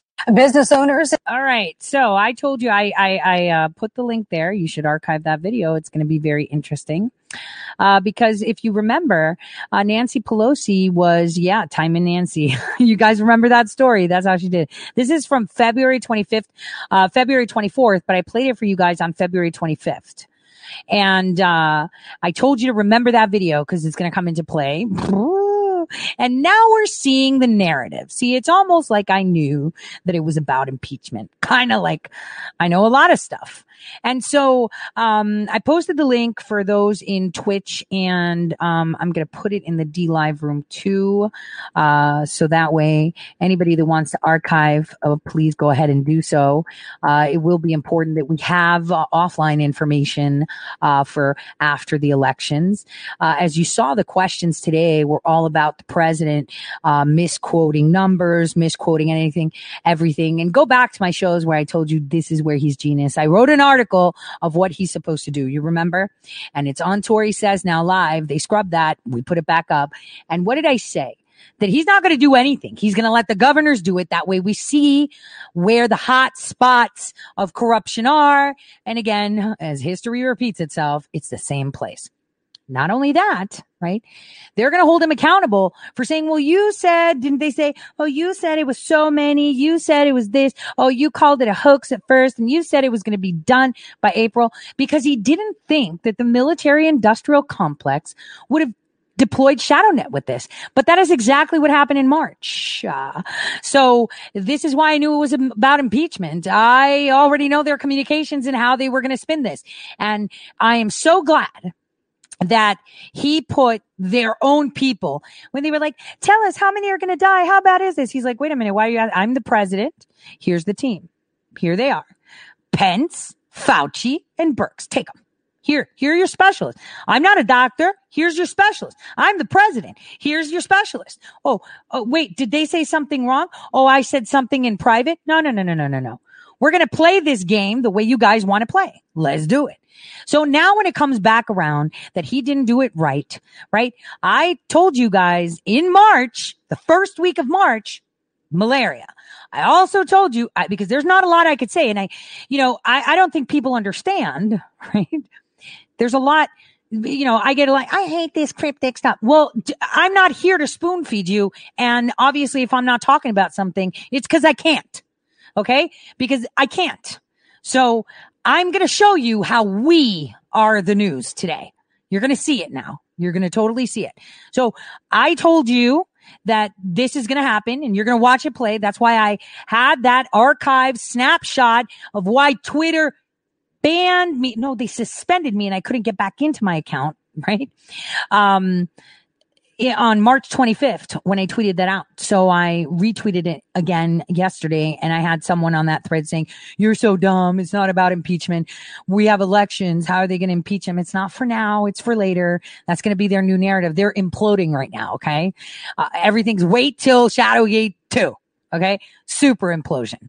So let's see how, all your news today and yesterday were all about, Beijing Biden, right?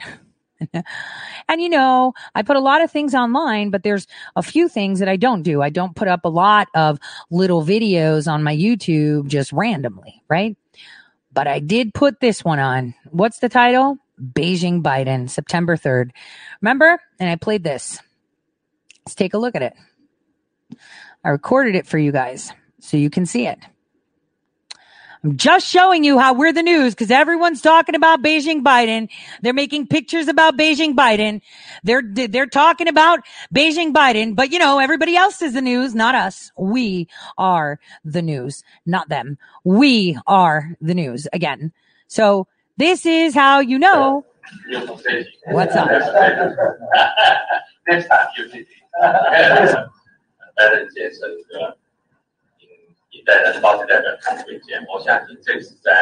Even more successful as your two predecessors at Vegas. This is Biden in Shanghai, okay? That's Shanghai, where Biden is there. Feinstein is there. I understand that this is a little part due to your leadership. And what a dramatic and significant, impressive change. To work closely in relationship. If your answer is yes, what to make you to have? And there's an article in the Washington Times just today, which makes a comment about dozens of sales known to the top officials of the PRC going to Pakistan. And this is not the first occasion. This has been a pattern which goes back many years. And the State Department under the last administration and for some time has really backed down, not wanting to make a point about it. And of all of the issues of concern between the United States, or as the United States has with the People's Republic of China, that is the most significant. And if there's to be a long-term working out of problems, and if we're to maintain the preferential trade status, that's going to have to be resolved.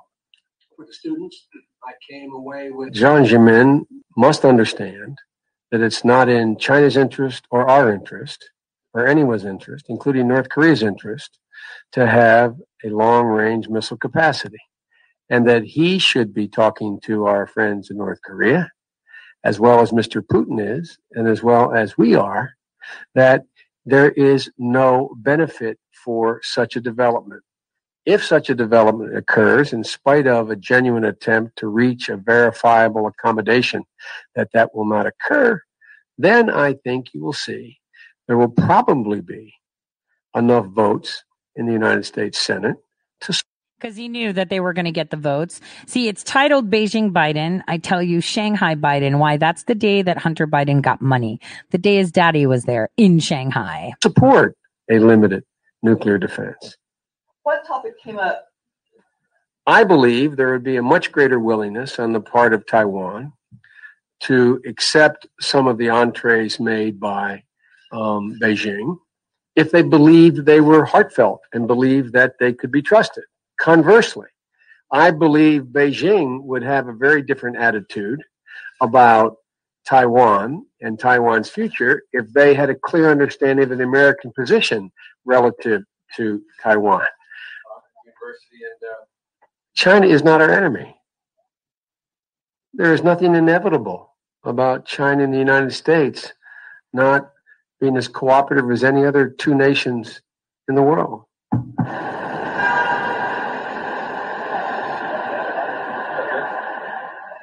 So that was it. I just wanted to show you how we're the news now. And the reason is because I put out information for the people that need it to find things. This is how you find when he got paid, how he got paid, how all of this is happening. You see what I'm saying? We are the news. That was 6 days ago that I uploaded it on YouTube. We are the news. Now everyone's like Beijing Biden. Now everyone's making pictures of Biden in Chinese clothes. We are the news. But you know, they don't want you to know the news. They want you to have their news, not real one, their news. Beijing Joe. He was there the day, all right? His son got that money. So, you know, the interesting thing is we had questions about Palestine in the Winter Olympics. That was a trap to say, oh, the president is going to stop athletes from going because, you know, there is so much, you know, going down, you know, and he's racist. We're going to see news. Okay. So we're going to talk a little bit about Libya and Lebanon quickly. I just wanted to say you're going to see a new push for a narrative. I think they already started to push it out yesterday about the bombing in Beirut. They're going to totally tell you that, you know, the explosion had horse manure, and now we already knew because we were live on air when it happened. No, it's not. It was a red plume and it had lithium and there was other stuff because I know my stuff. Okay. So you're going to see them trying to excuse this and putting it through and talking about, you know, how the government, we already covered that. We could just listen to that, right? We could just listen to that. Hey, Serbia, I'll be talking about Serbia and Kosovo soon. What they've done there, former Yugoslavia, the whole 9 yards. It's incredible. Yep. It's a Donkey Kong. So, you know, that's for another time. another time. So you will see that coming into focus. They're going to start trying to grab narratives where they can, because real news is very, very dangerous. Someone asked me during the press conference, hey, you were in the Navy, any intel on, EBEs? Look, I was wearing the uniform for 9 months, maybe. Like, that's if. I didn't get much except for understanding certain systems and learning weaponry through my training, because I was pulled out at the completion almost of my training. So other stuff that I learned was without my uniform, still serving my country, not in the best capacity, because like I said, the attitude that Zucker had, I had for a very long time. Now, let's move on to our news. Let's go with AstraZeneca. And you know what? This totally dovetails what we're going to be talking about today, about molecular upgrading. And hopefully Elon Musk is there. In other news, we had Attorney General Barr today address us and advise us of Operation Legend's success. Obviously we had the press secretary shred Biden with his fake ad. They pander to those that are dumb. They pander to those that are stupid. I mean, people are really grasping for straws right now. Even in the way they attack people, they start really big and then they narrow it down to one thing that they really think they got. It's the same thing here. So take a listen to Maria Bartiromo's explanation. And then today you're going to understand where the problem is here and why. It's global trials of a coronavirus vaccine. A participant in the UK suffering an adverse reaction, causing that stoppage, as we just told you. The pharmaceutical manufacturer is calling this pause in the trial routine, but it is unclear how long it will last. Joining me right now is advisor to President Trump and coronavirus task force member, Dr. Scott Atlas. And Dr. Atlas, it's great to have you this morning. Thank you so much for being here. Your reaction to this pause in the COVID vaccine at AstraZeneca? Well, this is one of the reasons why clinical trials are done. This is an indication that the trials are being done safely. Things happen during trials. That's part of the reason why we can't totally predict exactly when things will be available. I mean, this is not anything really unexpected. As they said, it's routine. And these are investigated, but that's exactly why we're doing the trials. So people should be assured by this. What's your take on people's feelings out there about actually taking a vaccine? I mean, we have debates all day long about whether or not to get a flu shot, and that's just a flu shot. What about a vaccine and the idea that people are skeptical and may not want to take this, even if it is on the market? That's true. There is a lot of skepticism, unfortunately, about vaccines in general. Vaccines are super safe. It's a mistake not to take a flu vaccine. But speaking of this specific situation, I think it's really unconscionable what people in public arenas are saying about undermining the idea that this is a safe vaccine production process going on. We have the safest drug production in the world. This is something that is done with so many different organizations inside the government involved in the trial. There is a separate independent board of experts that is non-governmental, that is the Data and Safety Monitoring Board. The president and no one in the administration has any input or any knowledge of the data as it goes. I mean, we're in the middle of a pandemic here. We have 200,000 people almost have died already, and people are inciting fear into people about the vaccine. I think this is really unconscionable. Frankly, I hate to say it, but they're killing people by doing that. We have people who are high risk. They need the vaccine. And when this vaccine is available, and we're on track to have it available before the end of the year, but again, the timing is unpredictable really with accuracy because it depends on the events that occur during the clinical trial. But this is something that people should feel extraordinarily confident about. I'm going to take the vaccine. I can tell you that. And everybody I know here is going to take the vaccine. Well, I mean, you're making a really important point, and that is that unfortunately politics is getting involved in a very serious medical issue for Americans. And that is, you heard Kamala Harris the other day say, I don't trust the vaccine. I don't trust Donald Trump. And so that's what you're referring to, correct? Well, I think that there's a lot of people who are trying to cast doubt on the safety of the process itself. The process itself, again, it's completely independent. The president has zero input into this, and there is zero pressure coming from the president about this. None that I know of. And even if he wanted to, he could not influence the trial. I mean, this is really off the rails. Again, one of the many failures of people in the public sector here, public sphere, who are instilling fear into the public when we just need common sense and logic and just be rational here. This is going to be a safe production. If we're lucky to have capitalized on this incredibly rapid process, we're going to be thrilled to have this vaccine. So, and by the way, before I continue on the COVID vaccine, you just said it's a mistake not to get the flu shot, right, Dr. Atlas? That's right. The flu shot is recommended. And if you look at the CDC recommendations, the flu shot is only taken, by the way, by, 50, 60% of Americans, which is a shame. And it's not 100% effective. It's not a magic wand, by the way. No vaccines are. But the flu shot is safe. We've known about this for years. It's important to get. We want to stop the hospitalizations. Okay. We want to stop the people who are going to die from the flu. And tens of thousands every year die from the flu. Yeah. In terms of a COVID vaccine, Dr. Anthony Fauci said that it's unlikely that a coronavirus vaccine will be released before November's election. He also noted that it is more likely by the end of the year. You said a moment ago you do believe that we will have a vaccine by year end. Is that right? Well, from what I hear, I'm not intimately involved with the vaccine trial, but I hear the discussions. And what I hear is that we're on track to get the vaccine before the end of the year. No one knows, literally no one, I don't know how strongly I can say that, knows if it will be in October or not. So you can predict all you want that it won't be available. I just think no one knows.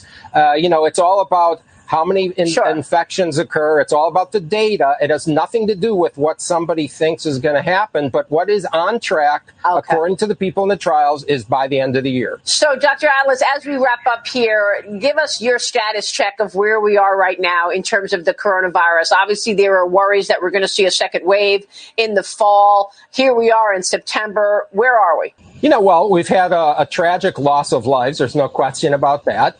We've learned a tremendous amount about the virus. We know who to protect. We know who's less vulnerable. And we know that we have to do better in the nursing homes and with the elderly. And the administration is really doubling down on protecting them. But we also know the harms of the lockdown. Prolonging the lockdown is a terrible thing. It's destroying families. It's destroying children. It's sacrificing our children's education and future. We need to safely open the schools in person and do everything we can to do that, or at least have some sort of pathway toward that. And we need to safely reopen society because the lockdown is very harmful. As a public policy person, you have to care about the impact of the policy. It's not just about stopping COVID-19 at all costs. Yeah, you make a great point. Dr. Scott Atlas, it's good to see you this morning, sir. Thank you very much. We will keep watching. Thank you. Yeah, we'll keep watching. Well, you should keep watching. We are going to be going on a quick break. I think I'm going to let's put the lively music, I think, right? Give us a few minutes so we can get some coffee refill. And I will be right back where I am going to explain to you how all this stuff works by showing you a person that I completely admire. That is, let's do the disco. That is a genius. And I'm going to introduce you to him. I've talked about him a few times, how I went to his lab, during my school time, and how I, learned a lot. Just by observing. I think the people, the current, right? The people that I admire that I've seen them do work is Dr. Bonnie Bassler. She's incredible and a force to be reckoned with. And, her mind, thinks, to think that she's not even an upgrade is incredible. And, Craig Ventner is another one. I'm telling you, you're going to see what I mean. hopefully you'll understand what's really going on and how this battle is happening and why too. Here we go. Let's go.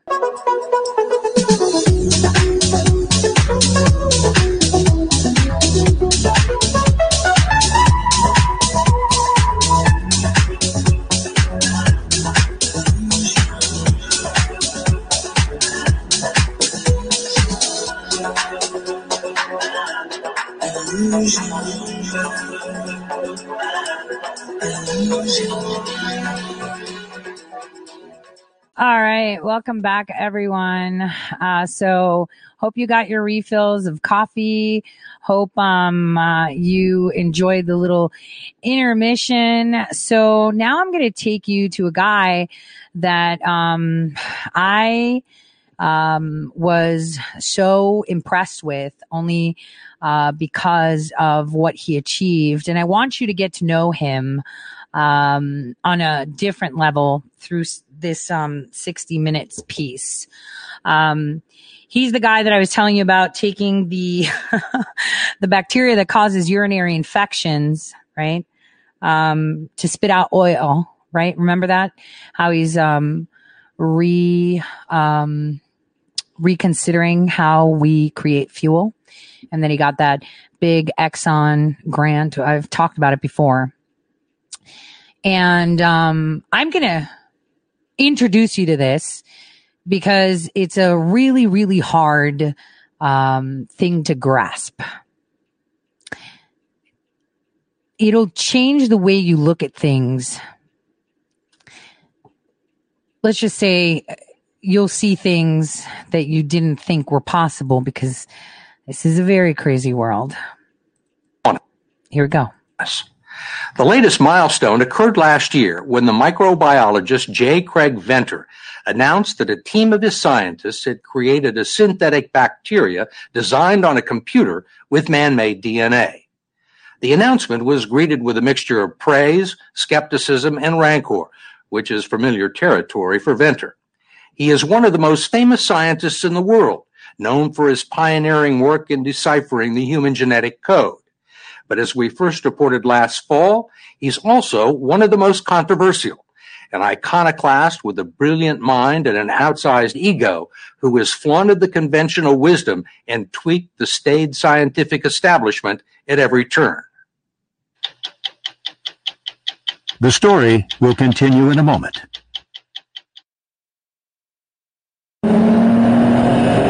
You don't have to spend much time with Craig Venter to understand that he likes to go fast.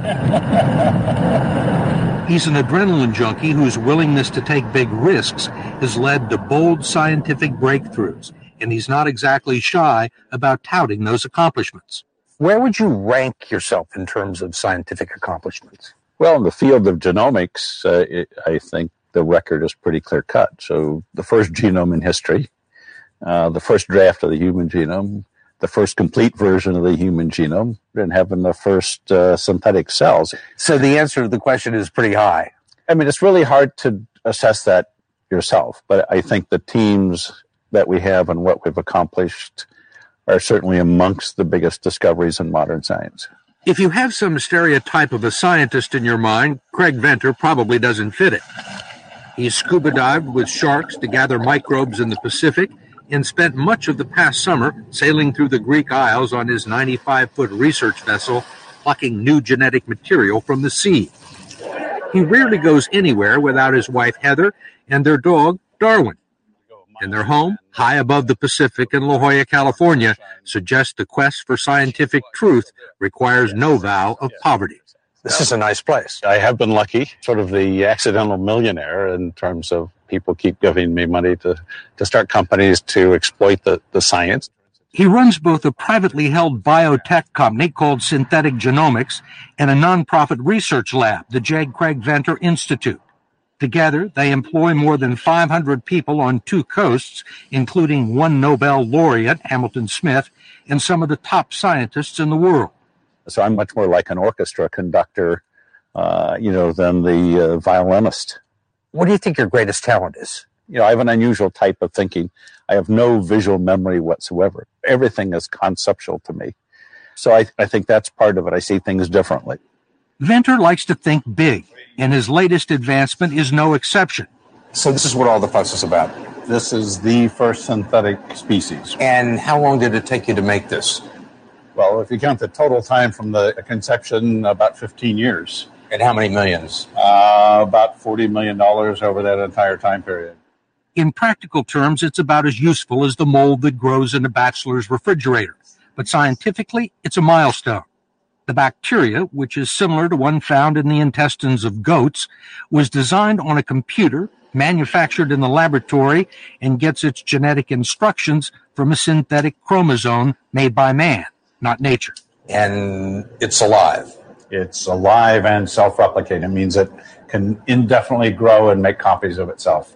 So I was at the Institute. I was there. I saw his little blue bacteria, which is how he can tell he manipulated. So let me explain it to you in very simple terms so you understand what he did. So I've mentioned this before on my show where your body has two forms of DNA. Okay. So you have your regular DNA that gives you your eye color, your history, your memories. I mean, nobody else says your memories are stored in DNA. I'm telling you that. No one knows where memories are stored, but I'm telling you that it's in your DNA. It's coded in your DNA. Now, what he did was he took a mycoplasm. So that's a type of bacteria that doesn't have a bacterial wall. It's one of the simplest forms of life. It's mucosal, meaning it's just like a blob. Okay. And the bacteria has circular DNA. You also have bacterial DNA.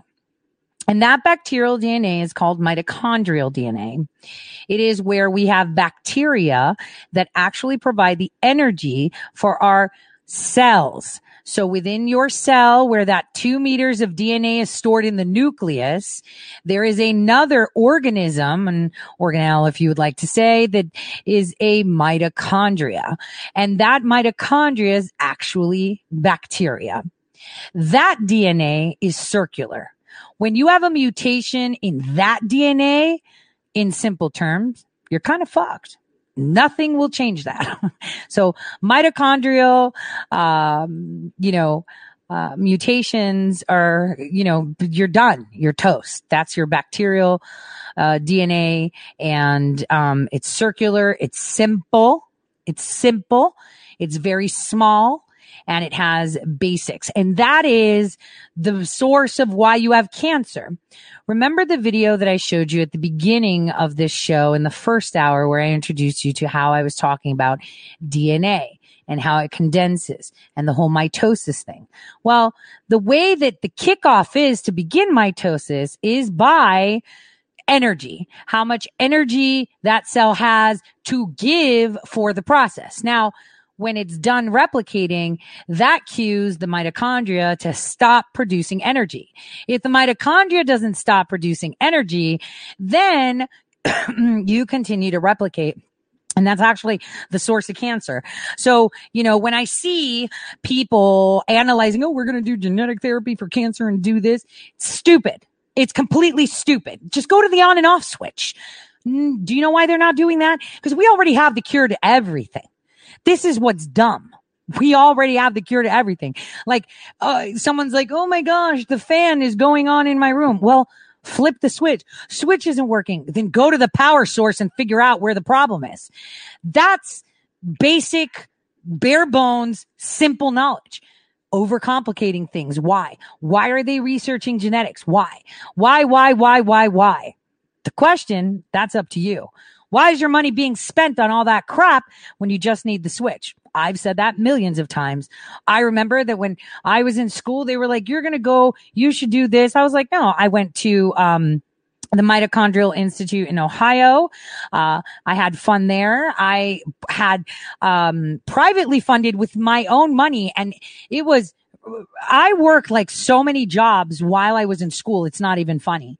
I was constantly away from home and working and studying, but I had to go there. Why? Because I needed to find out for myself, because I'm good at math and I'm good at patterns, to figure out where that thing was, that thing that I, how the telomeres correspond to your mitochondria, etc. So this guy here decided, I want to change life, but I'm not going to go straight to humans and allow nature to take its course, like through cloning or anything. I'm going to take the simplest organism, and how do you know something's alive? It metabolizes. It's barely there. And so what he did was, and this is, I don't know if this 60 Minutes clip will actually tell you, but I can tell you where he had the problem. The problem that he had was, say, I'm just giving a hypothetical. I think it was like 500. The sequence was 500 and knocked it down to 385. It's been like over a decade since I looked at his stuff, but I want you to think that there were just 10 genes. Okay. Just keep it simple. Right.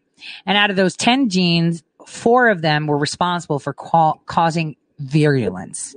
So what he did was he knocked them out. He gave that organism that you see on your screen, this blue mycoplasma cell. It's like a blue cell, right? And the blue is what he did. And, what, he did was he took out the genes he knew were for virulence to make it like infect and, be, right? And kept it basic to the point where it just simply metabolizes, means that it eats, it breathes, and it replicates.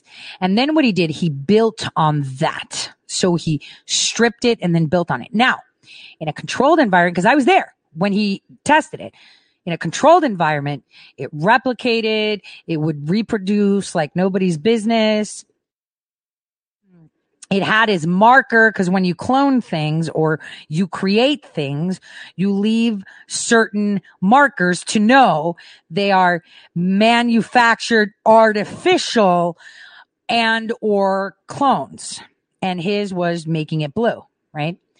But what he did realize is that when he put it back out into nature, there was a lot of crosstalk between the genes, and the virulence was there again. So even though he removed genes that he had, how they analyze our genome and say, oh, this is the gene for, I don't know, your color of your eyes. This is the gene that makes you sad or happy or fall in love. And they knock them out. You're supposed to not feel those things anymore. You're supposed to not see those things anymore. This is why I said maybe you should watch I think it's on Netflix. It's called Equals. And it has that, that actress from Twilight that has like no facial expression. What's her name? Kristen something. That was actually a Chanel model, whatever. She plays in that, where it shows that there was a society where they would knock out emotional genes, by, silencing them. So instead of him just silencing the genes, he removed the genes on a very simple genetic code, which is circular from this bacteria. So I wanted to explain that to you because, this is how you understand the foundation. So the building blocks of life, basically. And so, well, CRISPR is something different. It's a program that we put in there to clip and snip and add. So don't get ahead of yourself. This is like totally basic stuff. Think of it as like a line of 10 things. You knock out the 3 that, give the characteristics of virulence, and then you replace the 3 with whatever you want. And that's what he was doing. Did you design this to do anything in particular? No, we designed this just to see if we could do this whole experiment using synthetic DNA. And now that we know we can do it, it's worth the effort to now make the things that could be valuable. Just how valuable remains to be seen, but Venter believes this is the first baby step in a biological revolution, one in which it will be possible to custom design and reprogram bacteria and other organisms to churn out new medicines, foods, and clean sources of energy. What you're doing is programming cells, like somebody would program software. DNA is the software of life. There's no question about it. Man. And that's key to evolution of life on this planet. And now the key to the future of life on this planet is understanding how to write that software. So you see bioengineered fuel, for example.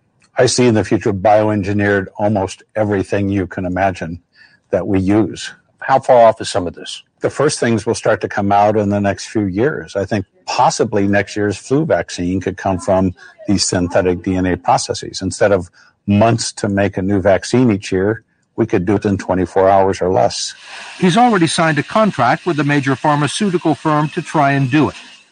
BP is funding research to experiment with underground microbes that feed off coal and produce natural gas. And ExxonMobil has committed $300 million to Venter's company to genetically enhance an algae that lives off carbon dioxide and produces an oil that can be refined into gasoline. So you're trying to cut down on CO2 in the atmosphere, which people believe causes global warming, and also create a fuel. Exactly. The question is on the scale that it needs to be done at. Mm-hmm. You know, facilities the size of San Francisco. Really? Yes. The city. Yeah. Venter and his team are not the only players in this growing field known as synthetic biology. For years, DuPont has been using genetically modified bacteria to make a compound used in clothing and carpets. Amyris discovered a way to genetically modify yeast to produce an anti-malarial drug. Another company, LS9, has altered the genes of E. coli bacteria to produce fuel. But all of them are modifying a few genes, not designing all of them. Venter's rivals say his method is commercially impractical, but he's made a career out of bucking the scientific establishment and earned lots of enemies with his brash behavior and his knack for grabbing research money and the spotlight. So what are your faults? Probably impatience is the biggest one. I don't suffer fools too well. That, I'm not going to ever win a political contest. A lot of people have said you're a self-promoter, an egomaniac. Yeah. True, partially true, not true at all. If we hold a press conference, it's considered self-promotion. But somebody at a university, the university holds the press conference, and that's not self-promotion. Overly ambitious? I'm sure I'm very guilty of that. That wasn't always the case. He grew up in the suburbs of San Francisco as the prototypical surfer dude and a classic underachiever. I was a horrible student. I really hated school. Were you good in math and science? I was not really good in anything. I almost flunked out of high school. You got a college scholarship for swimming, right? Yes, but I didn't take it. So at age 17, I moved to Southern California to take up surfing. That was it. In 1965, reality set in. He got drafted off his surfboard, joined the Navy as a medic, and was sent to Vietnam to work at a field hospital in Da Nang. The experience changed his life and motivated him to go back to school and pursue a career in medical research. He became a rising star at the National Institutes of Health and just as quickly grew frustrated with the politics and bureaucracy of government science. When the NIH declined to fund some of his unorthodox new ideas, he left and found private investors who would. I think we have a real problem with how science is funded and done in this country. Almost every breakthrough I've been associated. So I'll tell you about the NIH because he came across the same thing, and I had this discussion with his lab that I just asked him, I have this idea and this, and the problem is why he left is because the NIH wanted to take control of the patent. This happens at universities as well. When you find something and a university gets in, they own your patent. Okay. You have like a little percentage and your name is just there, but they're the owners because this is a massive industry for ideas. So this guy, he's a genius. He walked off. He was like, no, I just decoded the human genome for you. And, I'm a nobody. And you want to take control of this when I want to use it for something else. The same thing goes for most geniuses out there. That's what happened with Tesla. He got in a fight, right? With all these big names and, oh, look at me. And, they were like, I'm in charge. You're not. You need to listen to me. I'm incredible. I have the money. I have the, right? That's what happens to all of them. It surely happened to Tesla. It happened to,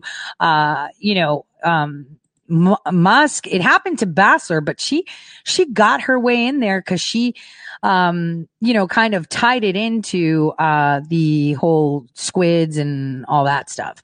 So I just want you to understand that there are, the top of the pyramid, right? Want to control you. Edison was one of them. I mean, Tesla left college because he couldn't afford the tuition, went to America, worked for Edison, had all these ideas. Nobody wanted to pay attention. People that actually have ideas to innovate, to change. Obviously the road to hell is paved with great intentions, but they're always attacked. Even Dr. Zavos. Okay. He plays God. Okay. He's cloning humans. Okay. He was trying to deal with the fact of we should be, test tube babies. I mean, he's the father of that. If you're dying to get pregnant, right? They'll send you to all these fertility clinics. I'll tell you what, he's the best. He will get anybody pregnant. Okay. He's cloned humans, so he will get you pregnant with his eyes closed.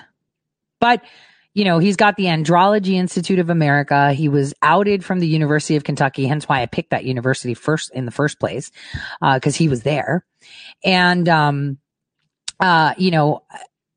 all these big innovators have great ideas because they want to change the world for the better.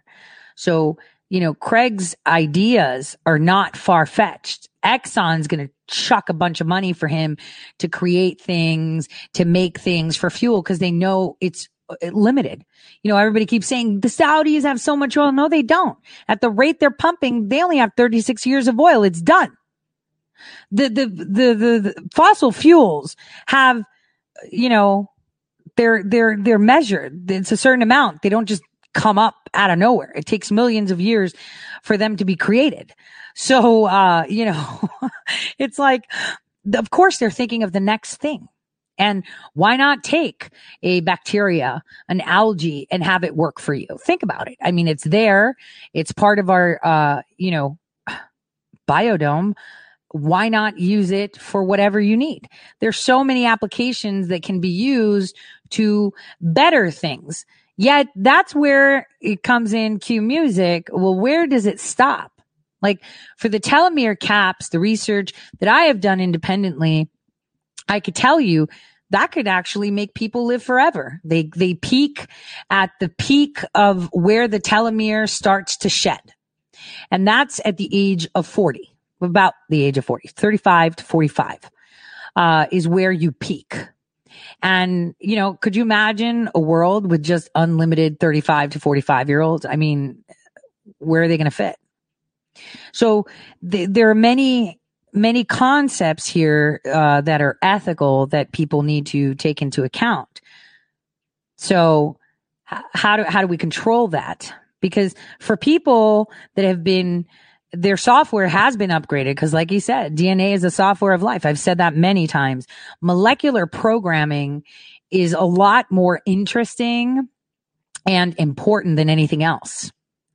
And this is where it comes down to it. This is how things are done. Let me just finish this where it introduces you to him on a more base level. And then I'm going to talk to you of how the science proves a lot of the things you think about, you hear about, and it's like, that's a conspiracy theory. Was there a project this or project that or this? Wait, you'll see it. So let's finish up with his bio. Is from having independent money. And once they worked, we can get tons of government money to follow up on it, but we could never get the money to do the initial experiment. In 1998, a company that made cutting-edge technology to analyze DNA hired him to take on the federal government in a race to identify all the genetic material in the human body. The federally funded Human Genome Project had already been working on it for years. Why did you decide to challenge the government? The way it was being done just didn't make any sense. We ended up doing it in 9 months instead of 15 years. That's a big difference. When the competition produced bad blood and bad publicity in the scientific community, the Clinton administration arranged for the two sides to announce a truce and a tie, even though many believe that Venter's company, Celera Genomics, was ahead. But for Venter, the celebration was short-lived. The tension between making science and making money and personality conflicts with his corporate bosses got Venter sacked a year and a half later. No, it's not corporate bosses. It's power. Okay? This is all about power. You see? The politics. You see? You're going to say, well, why the heck wouldn't a president want private companies to go free and get things done? Kind of like what President Trump is doing. Hey guys, we need a vaccine. We need a cure for all this crap. Let's retroactively remove all the rubbish within. Here's money. Do it privately. No influence, no politics involved. Just get the job done. Whatever angle you want to take. And I'm going to be watching you every step of the way. Why not do that? Why not when you want a cure? Why not when you don't want cancer? Why not when you don't want flus and bioweapons? Why not? Why not invent the way to make our cells more turgid and I'm going to stop there. You accomplished all this stuff and you got fired by the company that brought you in to do this. They locked the doors. They locked the doors and sent me away. The experience left him deeply depressed, but he was financially well off and still in business, having endowed his research institute with $100 million in stock at the height of the biotech boom. Within a few years, he was once again making waves in the world of science. Only this time, at age 64, he's not just trying to decipher genetic codes.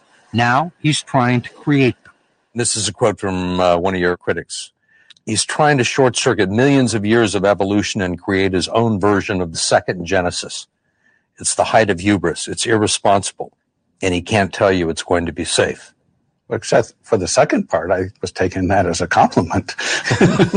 I can tell you what we're doing is safe. There's no way that I can guarantee that other people that use these tools will do intelligent, safe experiments with it. But I think the chance of evil happening with this and somebody even trying to do deliberate evil would be pretty hard. Why? Because of the complexity of biology. We're not working with human pathogens. We're working with algae cells. And part of our design is cells that won't survive outside of a facility or a laboratory. And we think other scientists will adopt these same approaches. There are some things that concern you about this. So it is powerful technology. It's something that needs to be monitored. Absolutely. President Obama was concerned enough to ask his Commission on Bioethics to hold hearings on Venter's new technology shortly after the results were published in the journal Science. Apart from the legal and regulatory questions raised, there are some moral and ethical ones as well. And there are a lot of people in this country who don't think that you ought to screw around with nature. We don't have too many choices now. We are a society that is 100% dependent on science. We're going to go up in our population in the next 40 years.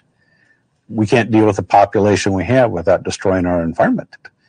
But aren't you playing God? We're not playing anything. We're understanding the rules of life. But that's more than studying life. That's changing life.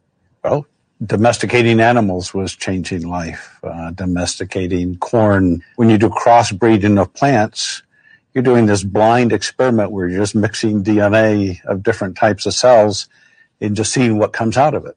This is a little different, though. This is another step, isn't it? Yeah, now we're doing it in a deliberate design fashion with tiny bacteria. I think it's much healthier to do it based on some knowledge and a better understanding of life than to do it blindly and randomly. I've asked you 2 or 3 times, you think you're playing God. I mean, do you believe in God? No. I believe the universe is far more wonderful than just assuming it was made by some higher power. I think the fact that these cells are software-driven machines, and that software is DNA, and that's truly the secret of life is writing software, is pretty miraculous.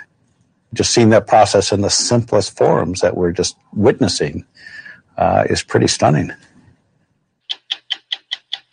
So, I beg to differ on that. I beg to say that the fact that so much intricacy and so much perfection is within our biodome, that of course, there's a master to all of this, and there is a God. So he knows that there's a higher power. I mean, he just contradicted himself that, the software of life is evidence that there is a God. And so, I have, I've tried in ways that I can, convey information, so that you can have a better understanding. I hope introducing you to him. Yes, he's cocky. Yes, he's aggressive, but it's because he understands. See, once you understand, and I get it, I get him, because once you understand, how things work, it's like you've seen the movies where, there's people that walk around and they just like see code in front of them, or can see things that other people don't see, not like, hallucinations, but they acknowledge things. They see life differently because they understand. And so, he is a genius. I admire him, and that, there's a fine line of, and I've crossed it many times in my life too. Because, I'm also, human too. There's this fine line of arrogance that you get when you know something somebody else doesn't. And I am actually struggling with the fact that I've sat at a dinner table with people and they knew something was going on and I didn't. And that pisses me off. That I think that's the biggest blow people can have. But this is where the arrogance comes from. So everybody likes to say, well, he's self-promoting himself. He's, so brazen, so, God playing. Well, no, he was right on that. We've been playing God. We don't even have real corn anymore. There's no actual corn the way it was. We don't have tomatoes anymore. They're all genetically modified. Pets are genetically modified. Food is genetically modified. Everything is genetic. We have Impossible Burgers now. Everything is genetically modified. So, and that is coming from within. Even the medications that you get genetically modify you. Everything genetically modifies you, but they're upset that he is synthesizing from scratch something. And that opens up the world, right, to remedies of control too. So this is a double-edged sword, and it has to be a fine line. So I'm going to play this clip from ABC talking about him creating the first synthetic cell. I've also been, participating, because I was a student, at a P&A. Okay, so this happened with Stanford years ago. And because I was an adult student, I was in my 30s, I kind of used that card real well. I was there when they had synthetically created life, and what they were waiting for was to wake it up. So it was all from ground zero, right? It's not like taking something, removing something. They created it from scratch. Remember, I've always said the 5 building blocks of life are carbon, hydrogen, oxygen, nitrogen, and phosphorus, right? That's what makes up your DNA, right? Those 5 elements. So they created it from scratch. And it was inert. And I was so happy. Everyone was so bummed. And I was so happy, because that also proved that in order to create something or synthesize something, you still need the OG of something. I was excited that they couldn't. They couldn't wake it up. They couldn't do anything. They couldn't make it do anything. It was just a bunch of atoms connected together all perfectly, and it should have worked, and it didn't work. So no matter how many building blocks you put together, even if you spark it with energy or anything, it's not going to work. Whereas when Dr. Zavos is cloning, what does he do? He takes things that already exist, and puts it together. But when you're creating something out of nothing, it is nothing because it's not part of the program. I can't explain it in any other way that would make sense right now. So this is just this hour is just for you to understand of what's going to be coming and to introduce you to how crazy this world is. They have made a major breakthrough in the quest to create life in a laboratory. For the first time, they have produced a living cell in which the active DNA was put together by computers. What does this mean for science? And does it mean there is now synthetic life? Dr. Richard Besser is here. Rich. That's right, Diane. Today's announcement marks a major turning point. Researchers have now created life from non-living parts. They call it a synthetic cell. World-renowned geneticist Craig Venter has been trying to unlock the mystery of life for 15 years. What have you achieved? Well, we announced today the first synthetic cell. Instead of having a genetic relative that it evolved from, the parent of this cell is a computer. What Venter has done is astonishing. With just 4 bottles of chemicals off the shelf in his lab, his team replicated more than 1 million bits of genetic code to create a living organism. Here's how it worked. They isolated bacterial cells and removed all of their genetic material, the DNA from inside. Then they took those 4 bottles of chemicals and used them to create new genetic material. They transplanted it into the empty cell. That material, that new cell booted up and began to reproduce. And reproduce 1 billion times. I think this is the creation of life, and I think it's an experiment that shows that life is not a mystery. Okay, so see, this is what bad reporting is. That's false. So he did not do any scant work, okay? He didn't strip the DNA. What he did was he took out the DNA, knocked out a few genes, inserted a few genes, and then stuck it back in. Get it? That's what he did. I'm explaining it to you in layman terms because I do understand it that well. That's a mysterious force that infuses things, that makes them come alive.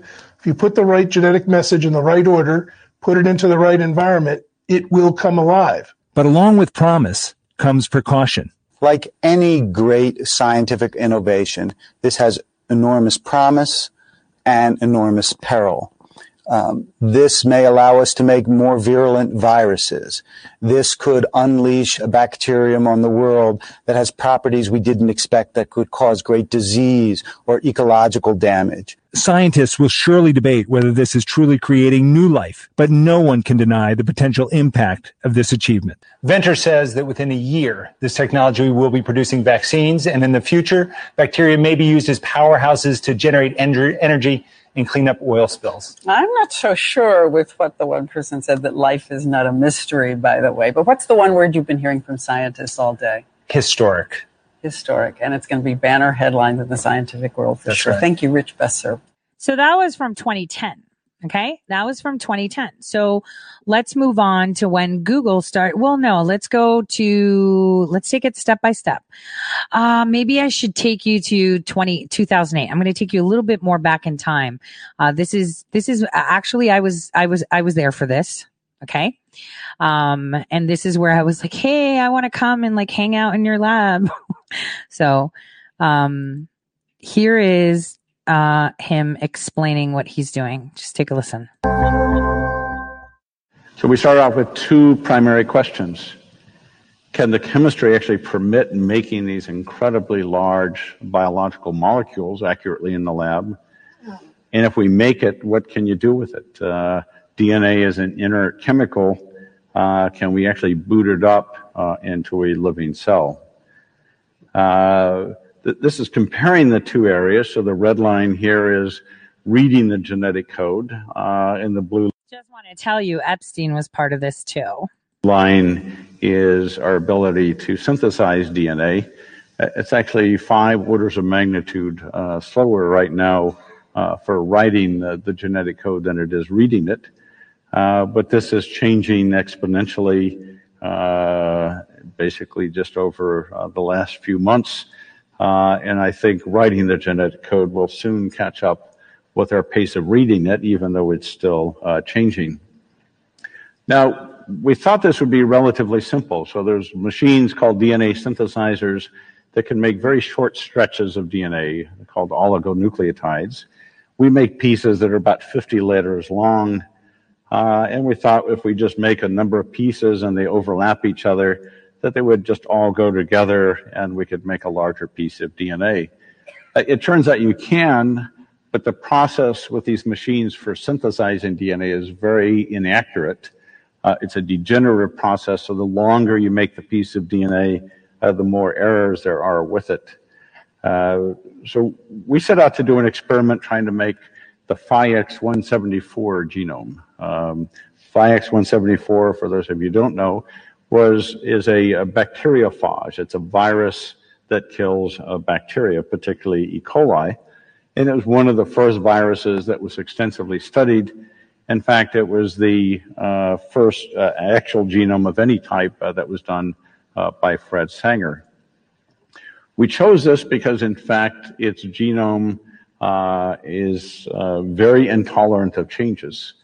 If you change the genetic code, the virus cannot reproduce. So we developed some new techniques for actually accurately writing the genetic code where we can repair the errors in real time as we're making it. And for us, even though there had been an attempt by another group to make the polio virus, which was slightly larger than this, it only had 1/10,000th of the activity because of all these errors in making the genetic code.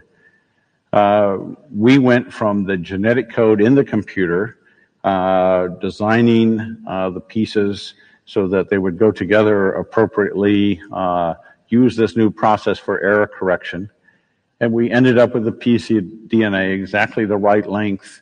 And when we sequenced it, it was exactly what we had designed and were trying to make. The exciting part was we took this piece of DNA and inserted it into the bacteria E. coli.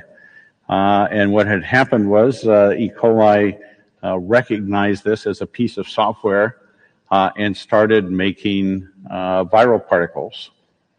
And true to form in nature, when the viral particles were released from the cell, they turned around and killed the bacteria that had made it. So this is a process we see all the time in nature.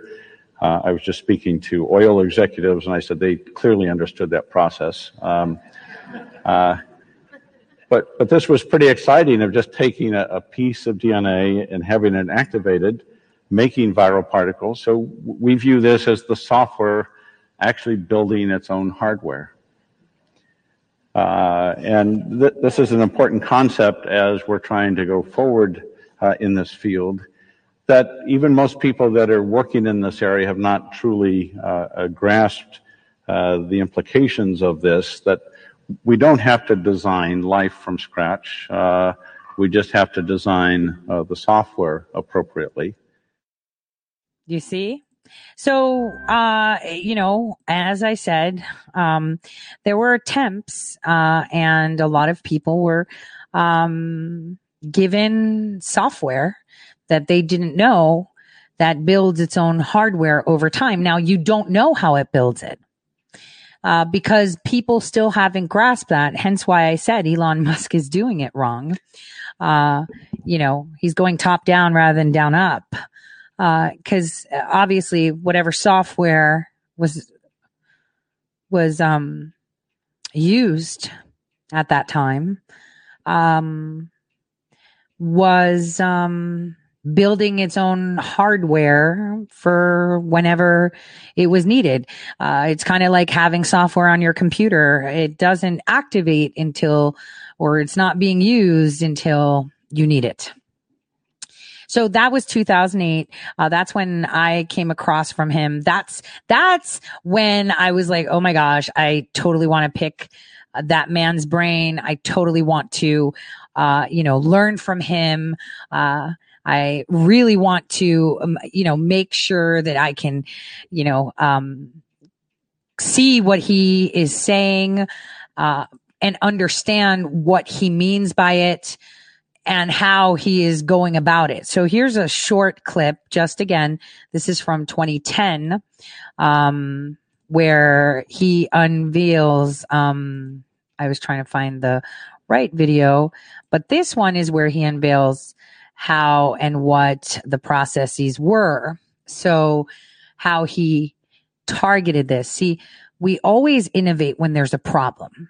And so this is where he was unveiling it. This was the exciting moment in 2010. The larger, faster growing cell takes only 2 days.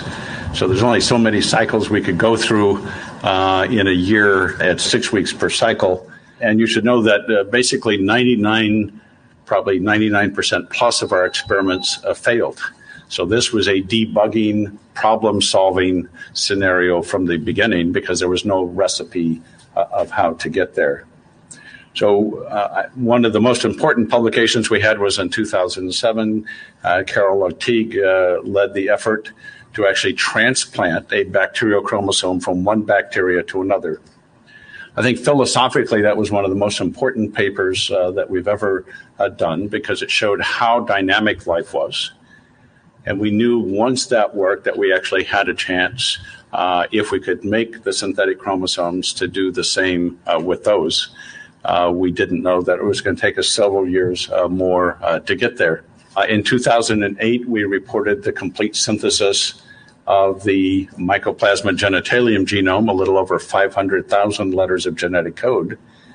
But that's the one that I worked on. That's the one that gives you urinary infections. Have not yet succeeded in booting up that chromosome. We think in part of its slow growth, and in part cells have all kinds of unique defense mechanisms to keep these events from happening. It turned out the cell that we were trying to transplant into had a nuclease, an enzyme that chews up DNA on its surface, and was happy to eat the synthetic DNA that we gave it and never got transplantations. But at the time, that was the largest molecule of a defined structure that had been made. And so both sides were progressing. But part of the synthesis had to be accomplished or was able to be accomplished using yeast, putting the fragments in yeast, and yeast would assemble these for us. It's an amazing step forward. But we had a problem because now we had the bacterial chromosomes growing in yeast. So in addition to doing the transplant, we had to find out how to get a bacterial chromosome out of the eukaryotic yeast into a form where we could transplant it into a recipient cell. So our team developed new techniques for actually cloning entire bacterial chromosomes in yeast. So we took the same mycoides genome that Carol had initially transplanted, and we grew that in yeast as an artificial chromosome.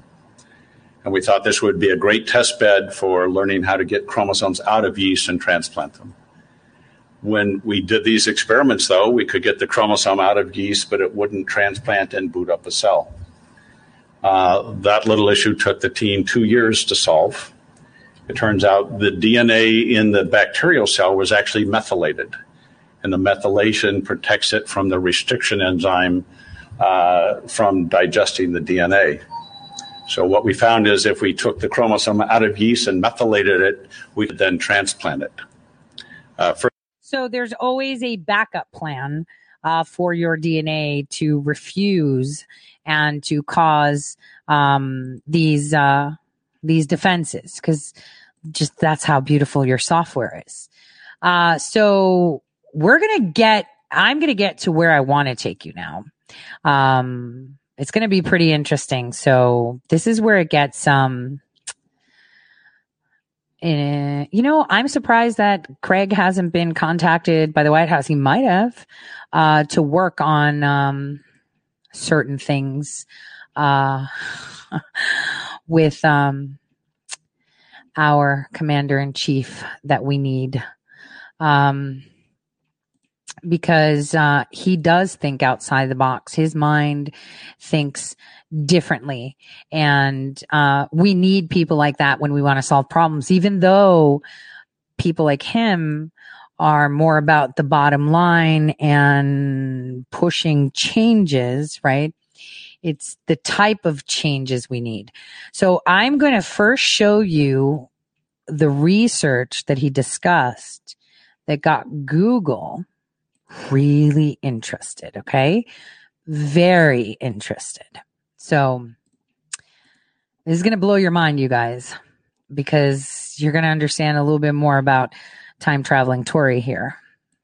The biological teleportation, which is life at the speed of light, we have two different parts to it. We have the ascending unit, which can actually read the genetic code of something, send it up to the cloud. And then the second part is the receiving unit that we call a digital biological converter.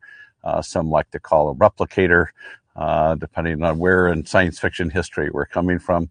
And it takes the digital code, rewrites the genetic code chemically. And then once you have genomes built from the DNA, you can go in any direction. This got a real world test recently with the outbreak of H7N9 flu in China. A team of Chinese scientists isolated the virus from the patient, sequenced it, and posted it on the internet. And at the request of the U.S. government, we downloaded it and in less than 12 hours synthesized the H7N9 virus, which for a long time was the only source that the CDC and the U.S. government and Novartis had of this new emerging strain. Right now, from our process, there's actually been a flu vaccine being developed for the first time ahead of time of a new potentially very dangerous strain. So the notion I describe in my book is that one day everybody will have one of these little devices on their home computer, and we can stop pandemics before they start, because in areas where there's outbreaks, you just download the vaccine and vaccinate people very quickly, and we can stop the spread of things. But we have a long way to go to achieve those levels. But these devices are real now. We have built the prototypes, and they're in actual use. So what did he tell you there? He told you biological teleportation and how people will be able to download that software, and how he already had the prototypes. That's 2014. It's 2020. Are you understanding what I'm telling you? And the great thing about people like Craig is that he is not easily controlled. And someone said he reminds me of Berge. It's not should we do it, is can we do it? And which is true, because when you understand how things are done and you know the power that it yields, you then look at it from different eyes.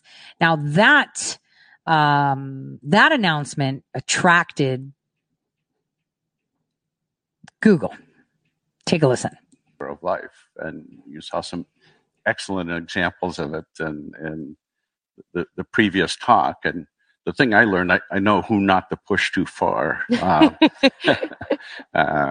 But chemically, we wrote the genome starting with 4 bottles of chemicals, literally going from the ones and zeros in the computer to writing the 4-letter alphabet, and shown, in fact, that it's totally interchangeable between the digital world and the biological world.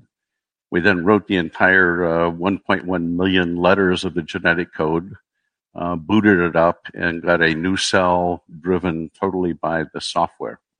So that's what we call synthetic life.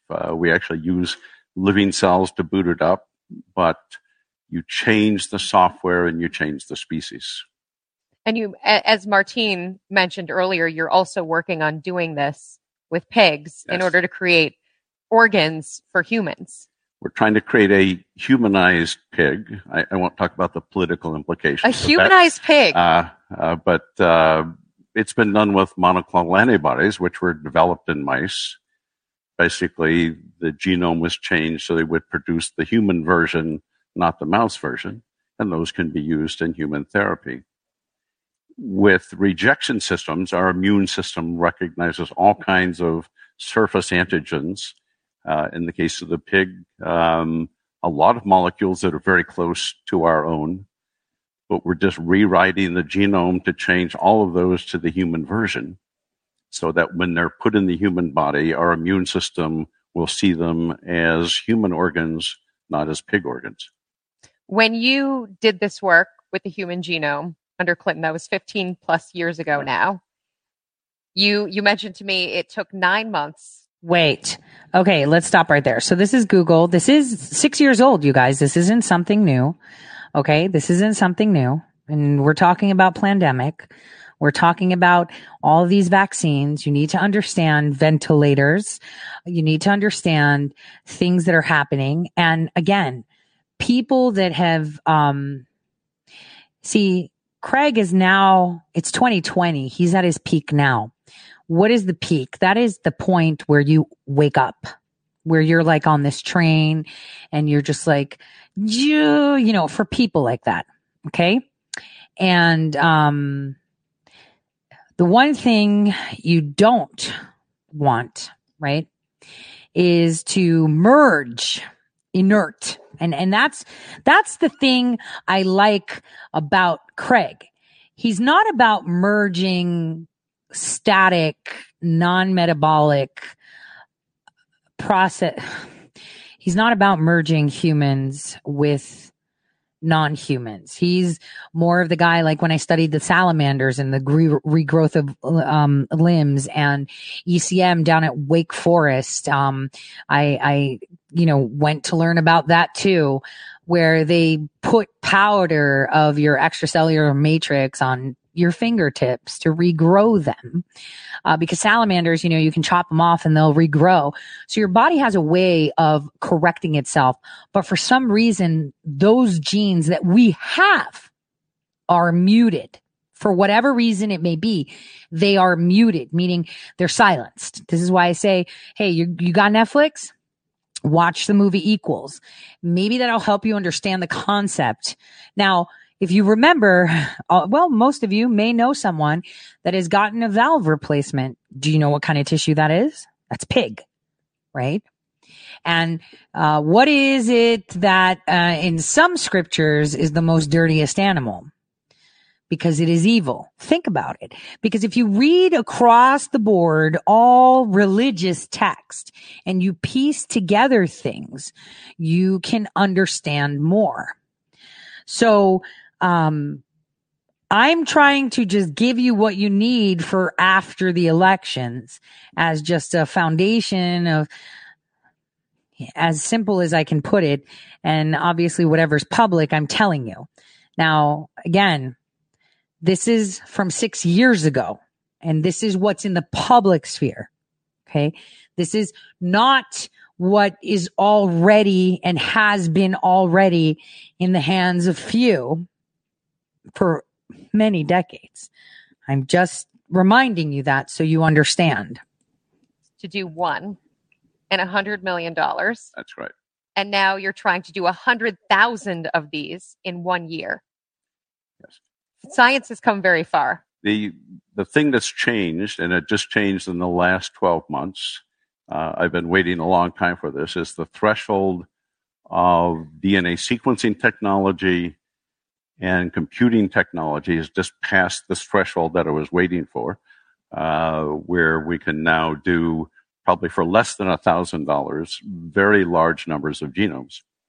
To try and sort out some of the traits that Dr. Fallon was talking about, these are rare events, probably fortunately in the population, on the order of maybe 1 in 50,000 or so. And so we need literally millions of genomes in the database to be able to find in each of us these patterns and understand what they mean. So it's a law of large numbers. My genome's been on the internet for 15 years now, and there's not much more today that I can interpret from it than we could 15 years ago. That's because there's really not much to compare it to. So if we start to build up hundreds of thousands and millions of genomes, with all the phenotypic information that goes along with it. Just like the nice PT scans, we're going to do quantitative MRI imaging on everybody that we can. And there's nice software now developed by our colleagues at UCSD that take these images and convert them into digital volumes. So we can get, for example, the hippocampus volume. And you can then understand what's in your genes associated with that hippocampal volume and your memory. But we can measure changes in as little as 3 months. In fact, we can measure changes in your brain 10 years before any symptoms show up for dementia. So it gives sort of an early warning system. It gives ability to understand the genes associated with this, and hopefully new avenues to do something with it. So it's a massive data problem like has never been dealt with before when you think about all the things associated with your life, including how your brain works, all your chemical composites, your complete digital medical record. We're measuring all the chemicals in the bloodstream. We're measuring the microbiome, which is about, you have 100 trillion human cells. You have 200 trillion bacteria. Yeah, so he's telling you what I've been telling you. You're made up of more bacteria than anything. But when I say that if you look at across all scriptures, religious, that the pig is supposedly evil, it's a source of evil because it's not evil in itself. See, you have to be able to step back and look because history is not what they tell you. And our scriptures are not all face value. You have to think about it. How many of us have read the Bible from cover to cover a million times, and every time you read it, you see more? So you have to understand that using things that are ours is good. How do I word this? So when I was a kid and I was playing with this computer that had no mouse and keyboard, I remember a game which was kind of like pick the odd one out. And we've all played those games or answered questions like that on tests. Here are 3 things. Which one is the odd one out, right? And it always seemed that the right answer was always the one that wasn't pre-existing, meaning that was created or was part of your biodome. I've told you before, you share DNA with a banana. Everything on this planet shares DNA with us. This biodome was created to house us. It is all us in different variations. So the odd one out was always the one that didn't match with the us. And so molecular programming should be done through nature, if done. Because the question is, who silenced certain genes and why are certain things not available? I don't want to say available, not accessed. Just, you've always heard it. You only use 10% of your brain. The question is, why? Who did that? And why was it done? Because it wasn't supposed to be like that, right? Shouldn't have, the bite of the apple wasn't supposed to happen. So where and how and why was this silenced, muted, turned off? That's the question, if we want to take it on a more technical level. Now, again, I say, Craig is very smart. For someone that isn't even upgraded, very smart. And that with smartness comes being, arrogant. And he has that. Let me tell you something. This guy he reminds me, let's do it faster and under budget. The way the lady said, oh, you did this work under Clinton. Remember, Clinton hated him. They were pissed because they were milking the taxpayers millions of dollars to supposedly decode the human genome, which I can tell you they already had. And here he comes, this private dude saying, I'll do it faster, 9 months, it's done.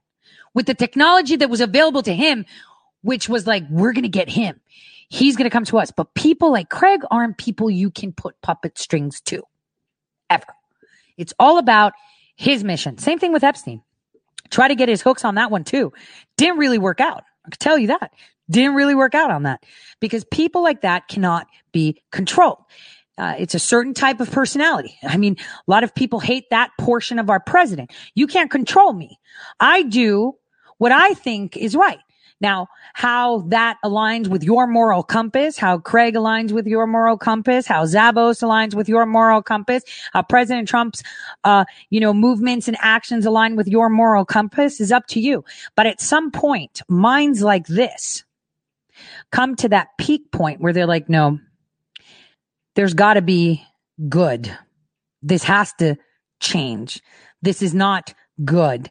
And they have the ability to turn that into good. I'm trying to explain that to you because I've said it many, many times. See, people throw out words like narcissist. Look, Laura Loomer is young, right? And I told you she is a force to be reckoned with. As you grow in age, you grow with experience, you grow with interactions, and then you become ripe.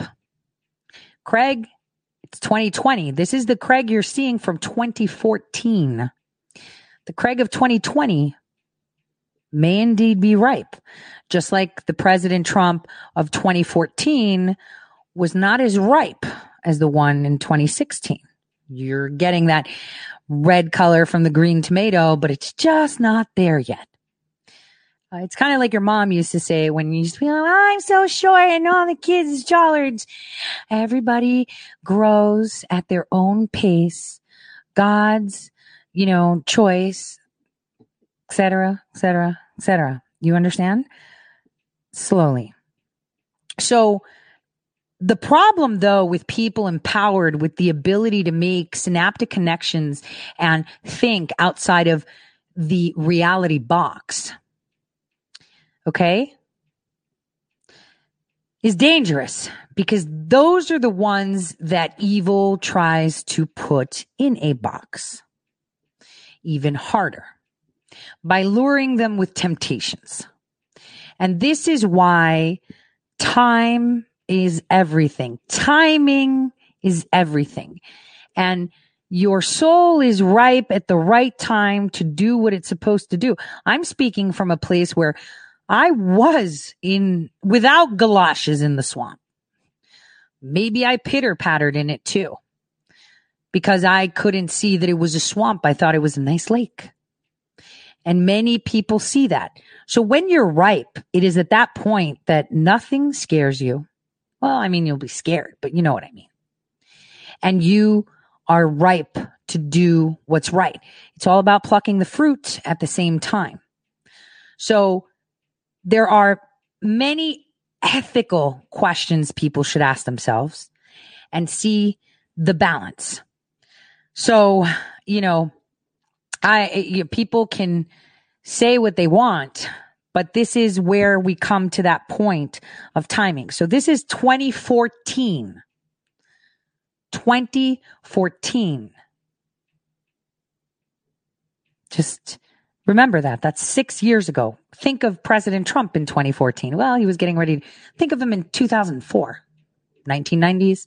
He was consistent, but he wasn't ripe yet, right? It's not a personal thing. Everybody does. And to understand these interactions is an important part of understanding us as human. And obviously this gets into the behavioral dimensions, as we just heard very nicely. But if we are software-driven machines like every other biological species on this planet, understanding how to interpret that software, including the parts of the software associated with interacting with the environment and feedback control mechanisms, we will start to understand our species quantitatively for the first time. Everybody's asked questions, what's nature and what's nurture? We will be able to solve in the next decade mostly of what's nature. By difference, everything else is nurture. And what do you see as the human application of that knowledge? The ideal application that we see is preventative medicine. If you know that you have these risks for different diseases, in the cases where you can do something about it early, you can change behavior, change what you eat, maybe have different therapies. But we're also hoping to find the genes associated with healthy life.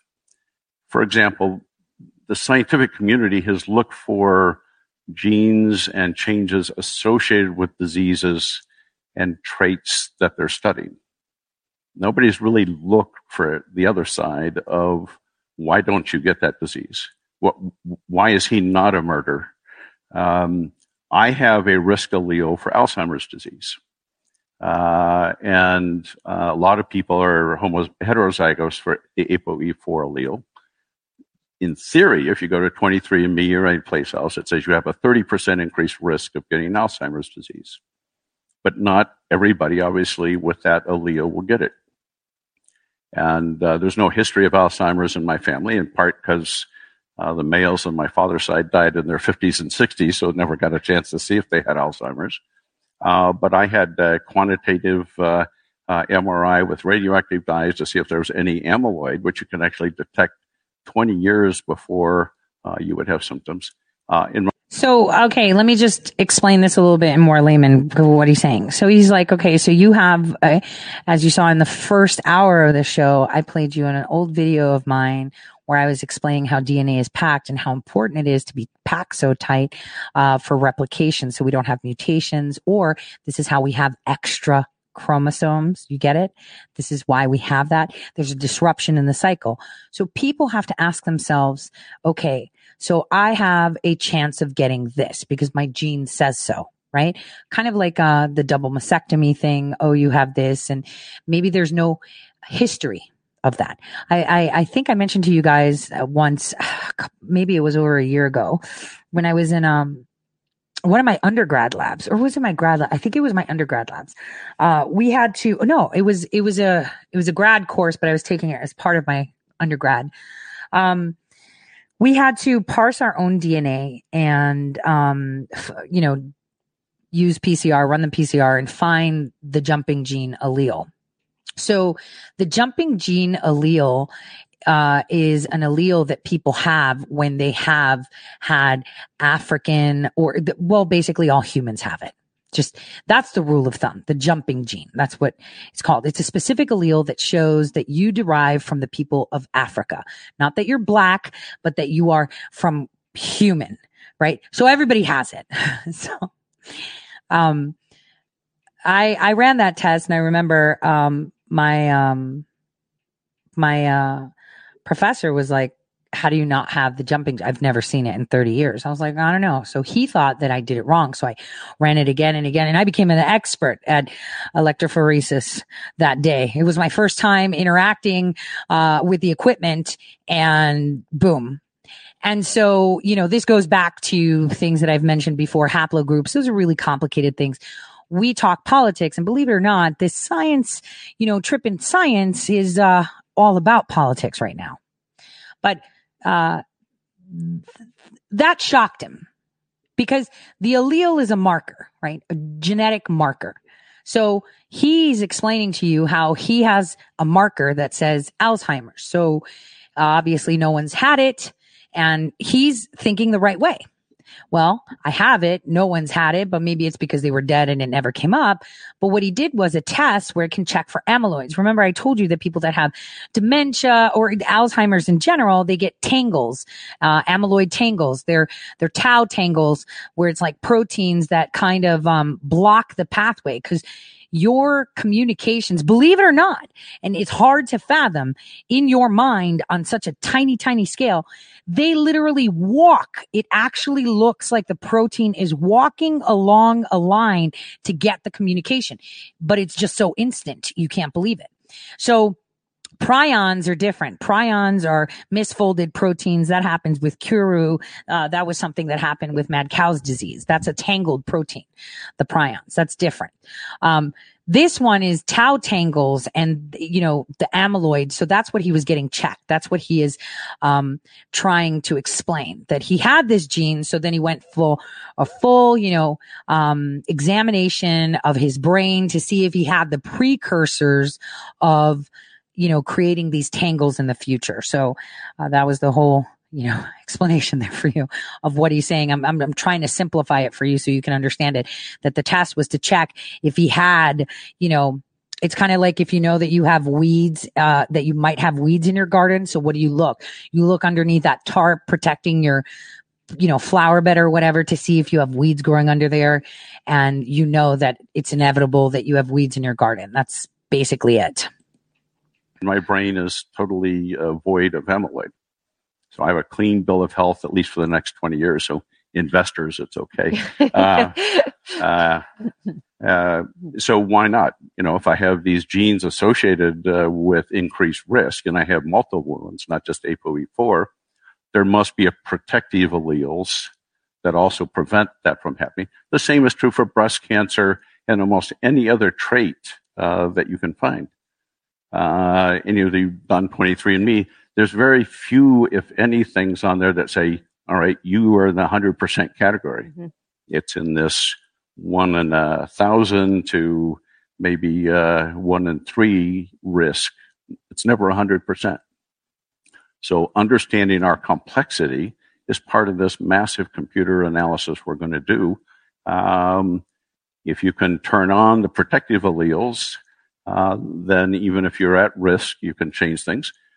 We saw examples of how changing the environment can maybe turn on and turn off different genes. If we understand that at a key level, we can change humanity in lots of ways, but primarily shifting medicine to a preventative medicine paradigm.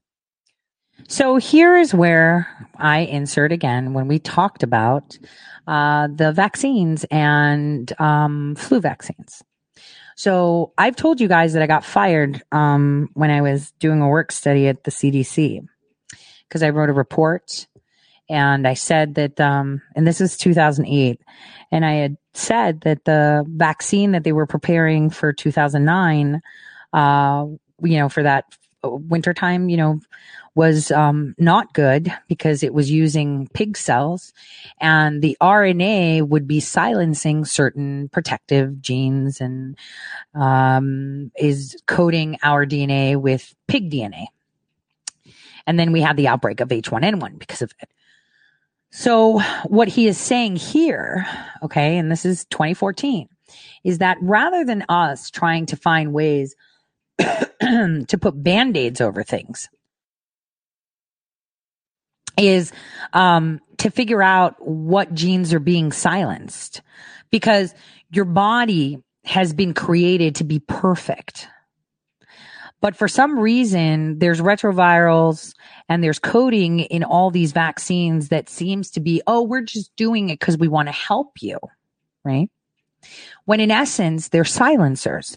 They stitch up. Remember at the first video that I told you that it combines in certain ways, but there's doors where you can read and then you activate and then you pull out.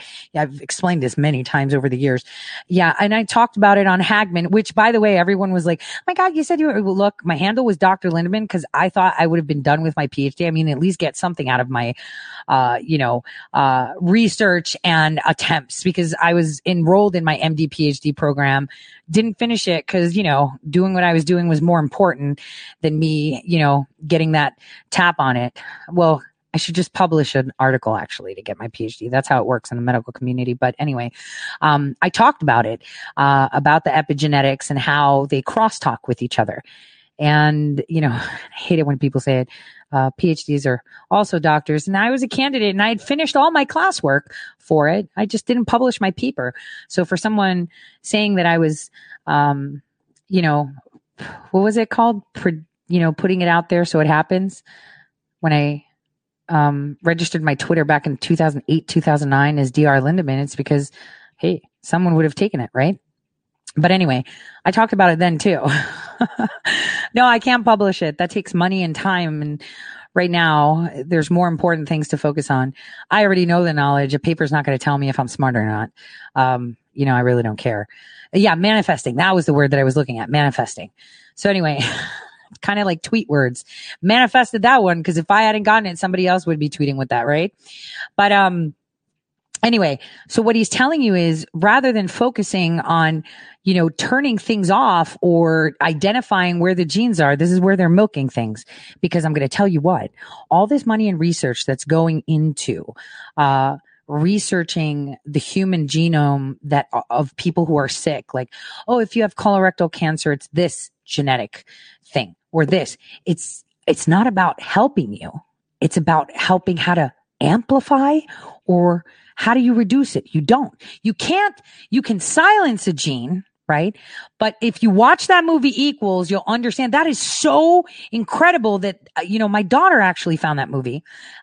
You'll see that the silencing of the gene doesn't work because of epigenetics. So what Craig is saying, which is perfect, is rather than silence the gene that is responsible for disease, what we need to do is find the gene or the auto-correcting mechanism and amplify it. You see? The one that's already silenced. So this is key here, because the discovery of the human genome of what it is you can't do gene therapy. It's so dumb to think that you can go in there and knock something out that God put there. But what you can do is amplify and showcase and give life to that is being hindered because of all the garbage you have in your body. Make sense?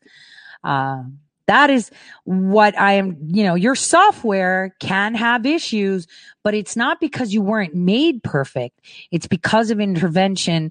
Remember how he said nurture nature, right? He's like, we'll discover nature, but not the nurture. Nurture is your environment, what you breathe, what you eat, how you talk.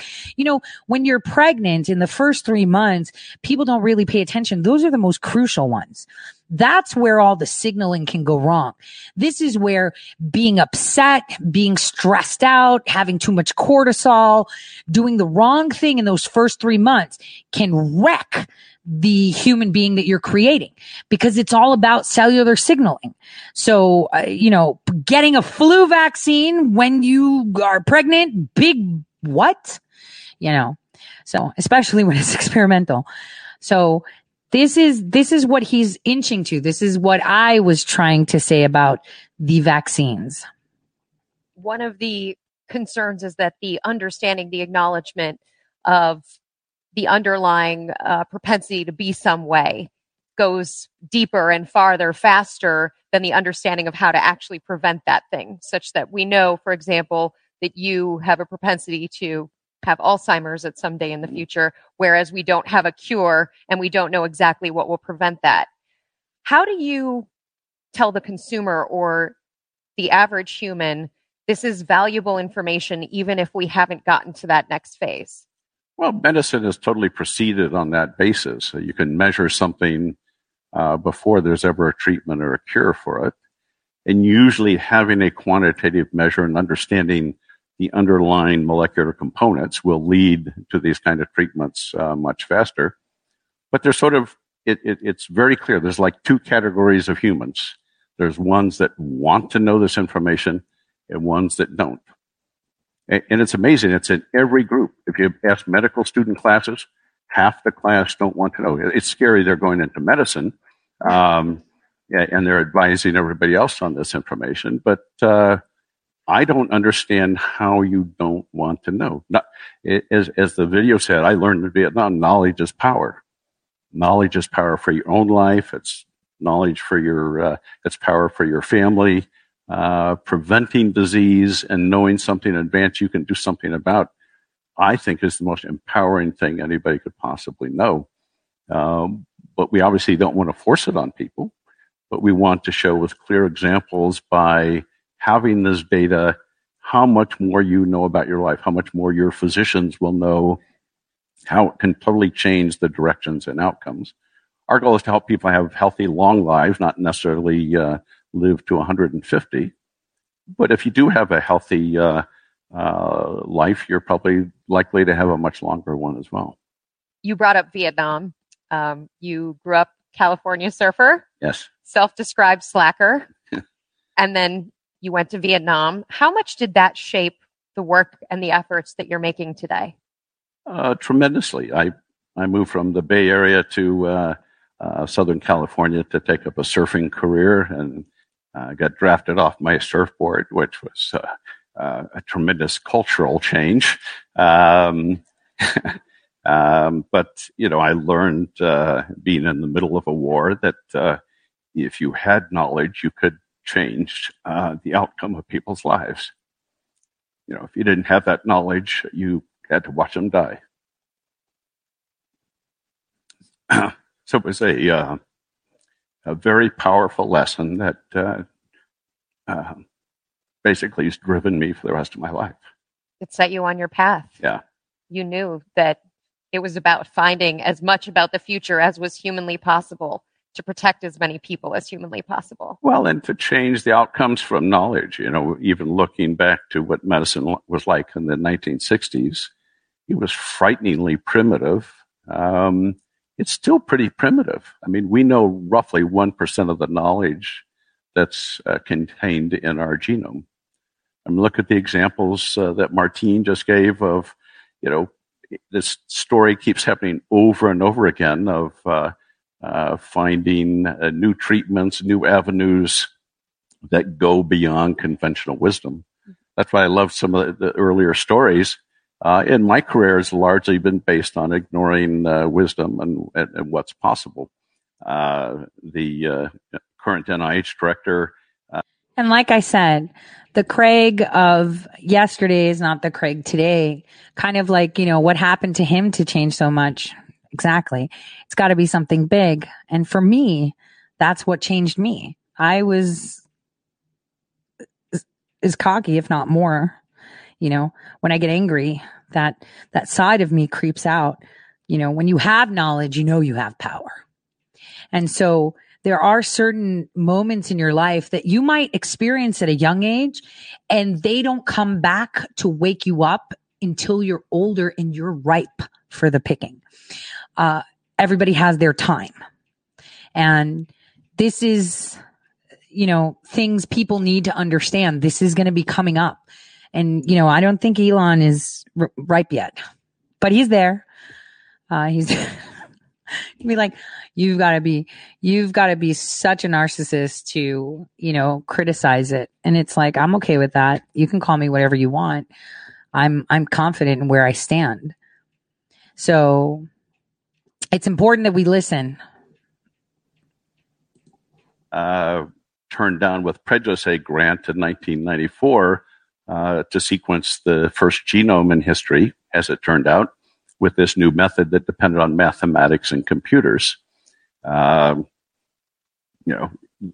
almost every case in history, conventional wisdom is wrong.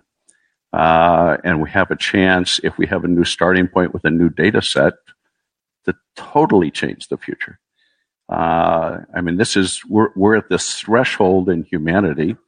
I don't think we'll have totally merged human machines. But I would love it if I had a USB port on the back of my head, and I could, you would want that. I would absolutely want that. What would you want it to do?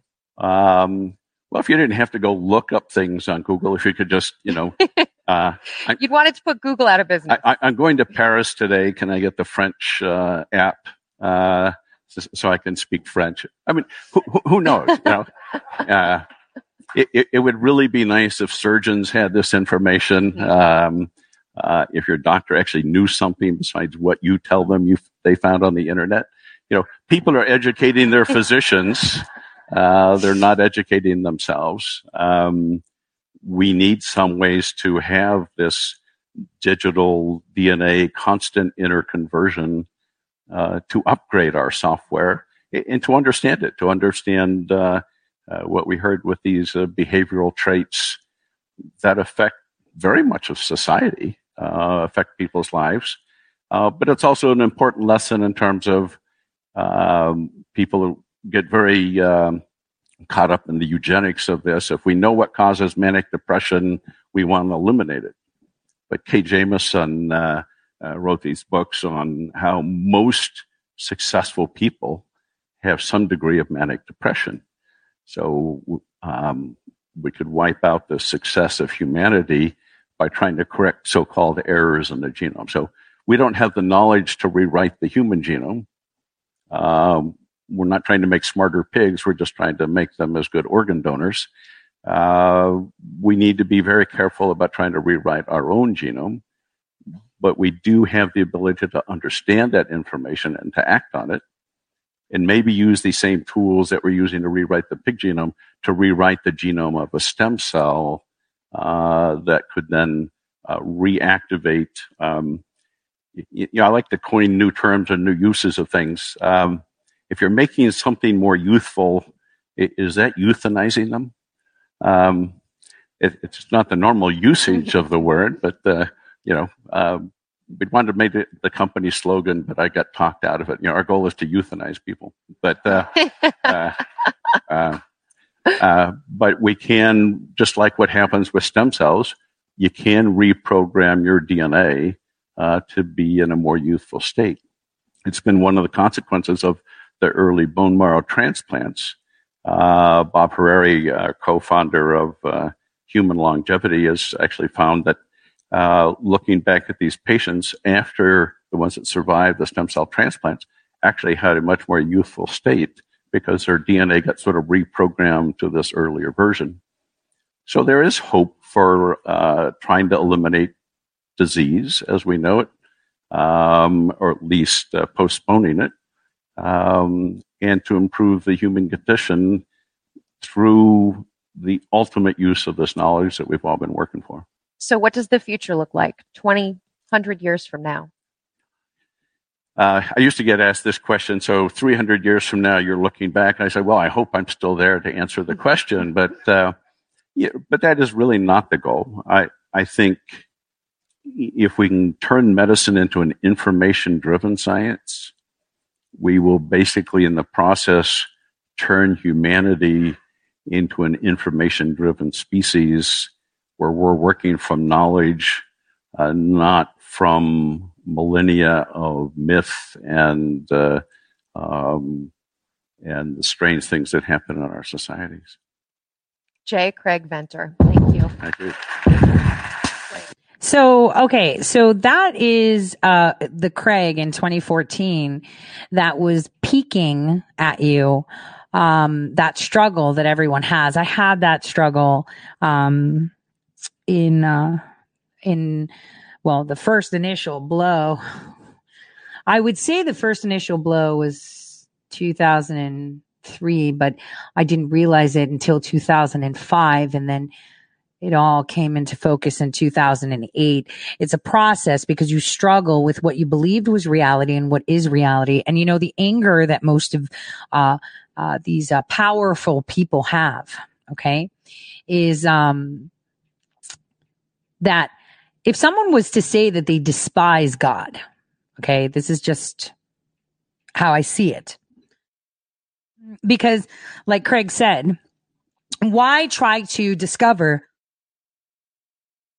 why the disease is there? Why not find those people that don't have the disease and, bring that up, raise the good up? Why focus on the evil when you can focus on the good, is what he was saying. So when someone like, that seems to defy death all the time, those pigs, man, you have to think, why would something evil despise something so perfect that created life, right? Based on unlimited information, a Garden of Eden where you had access to everything. But then suddenly, one bite of the apple and you're silenced. And you only have that bite of the apple, that one bite. Is it jealousy? It's being upset. Tell you, think about it. Think about when you were a kid, because in order to understand what drives them, why they hate President Trump, why they hate good, why they hate, you have to think of it this way. It's like, oh my God, it's like someone giving you access to computer and you're only allowed to use 10% of it. And you have only that 10%. And some people are allowed to use more. So you're only stuck with solitaire, but I get to play Call of Duty, right? And so people are upset. Why is that person play Call of Duty? I'm going to cheat. I'm going to make solitaire bigger. So I'm going to take it and do it like this. And I'll just steal from Tori, steal that baby and steal that this and put Band-Aids in Band-Aids in Band-Aids and show you that I'm smarter than you. I'm going to fix this. Ooh, look, I stole this and brought it back and I'm going to make sure that I can use it with my friends. And then it's like, well, see, that's not how it works. Good doesn't work like that. Good is there. It will never go away. Even in the most evil place, the darkest place, there's that spark of light. And the people that can identify the light more, and that was so nicely said by someone earlier, is those that know the dark. And this is why most of the saints we have and stories that are told, and even the 12 apostles were all people that were what? Walking in the dark. And they were able to acknowledge the light.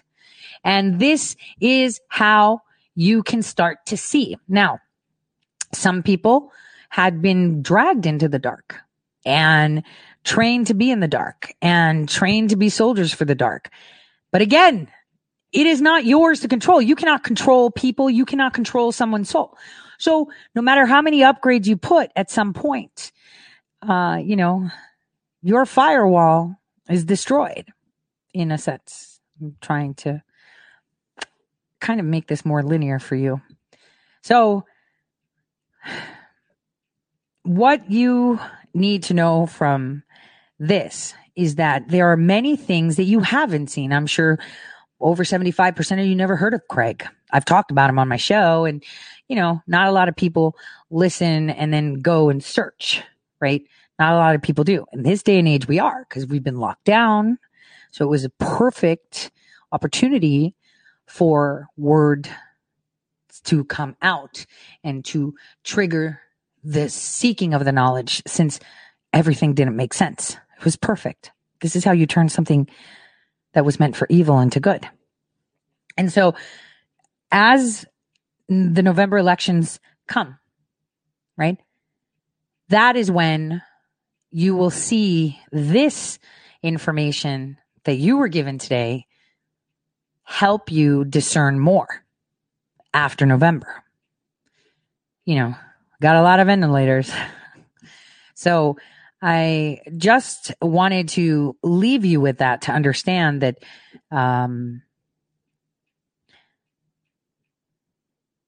good always wins. And there may be clouds already. He talked about it in 2014 and had prototypes. But see, Craig was just your guy, a guy. Not part of any specific, education and schooling. I'm just saying it's different. So when I had mentioned I've got so much on Epstein, like you wouldn't believe, it's because I didn't focus on the nefarious portions of it, but the experimental part. That is where it really is. A lot of people didn't know that he ran 15 years of AI research in Ethiopia. And this is like from decades ago, when you didn't even know what AI meant, right? You were still using dial-up. I was telling you that we were sitting there and we were just talking about how to prevent, listen to this,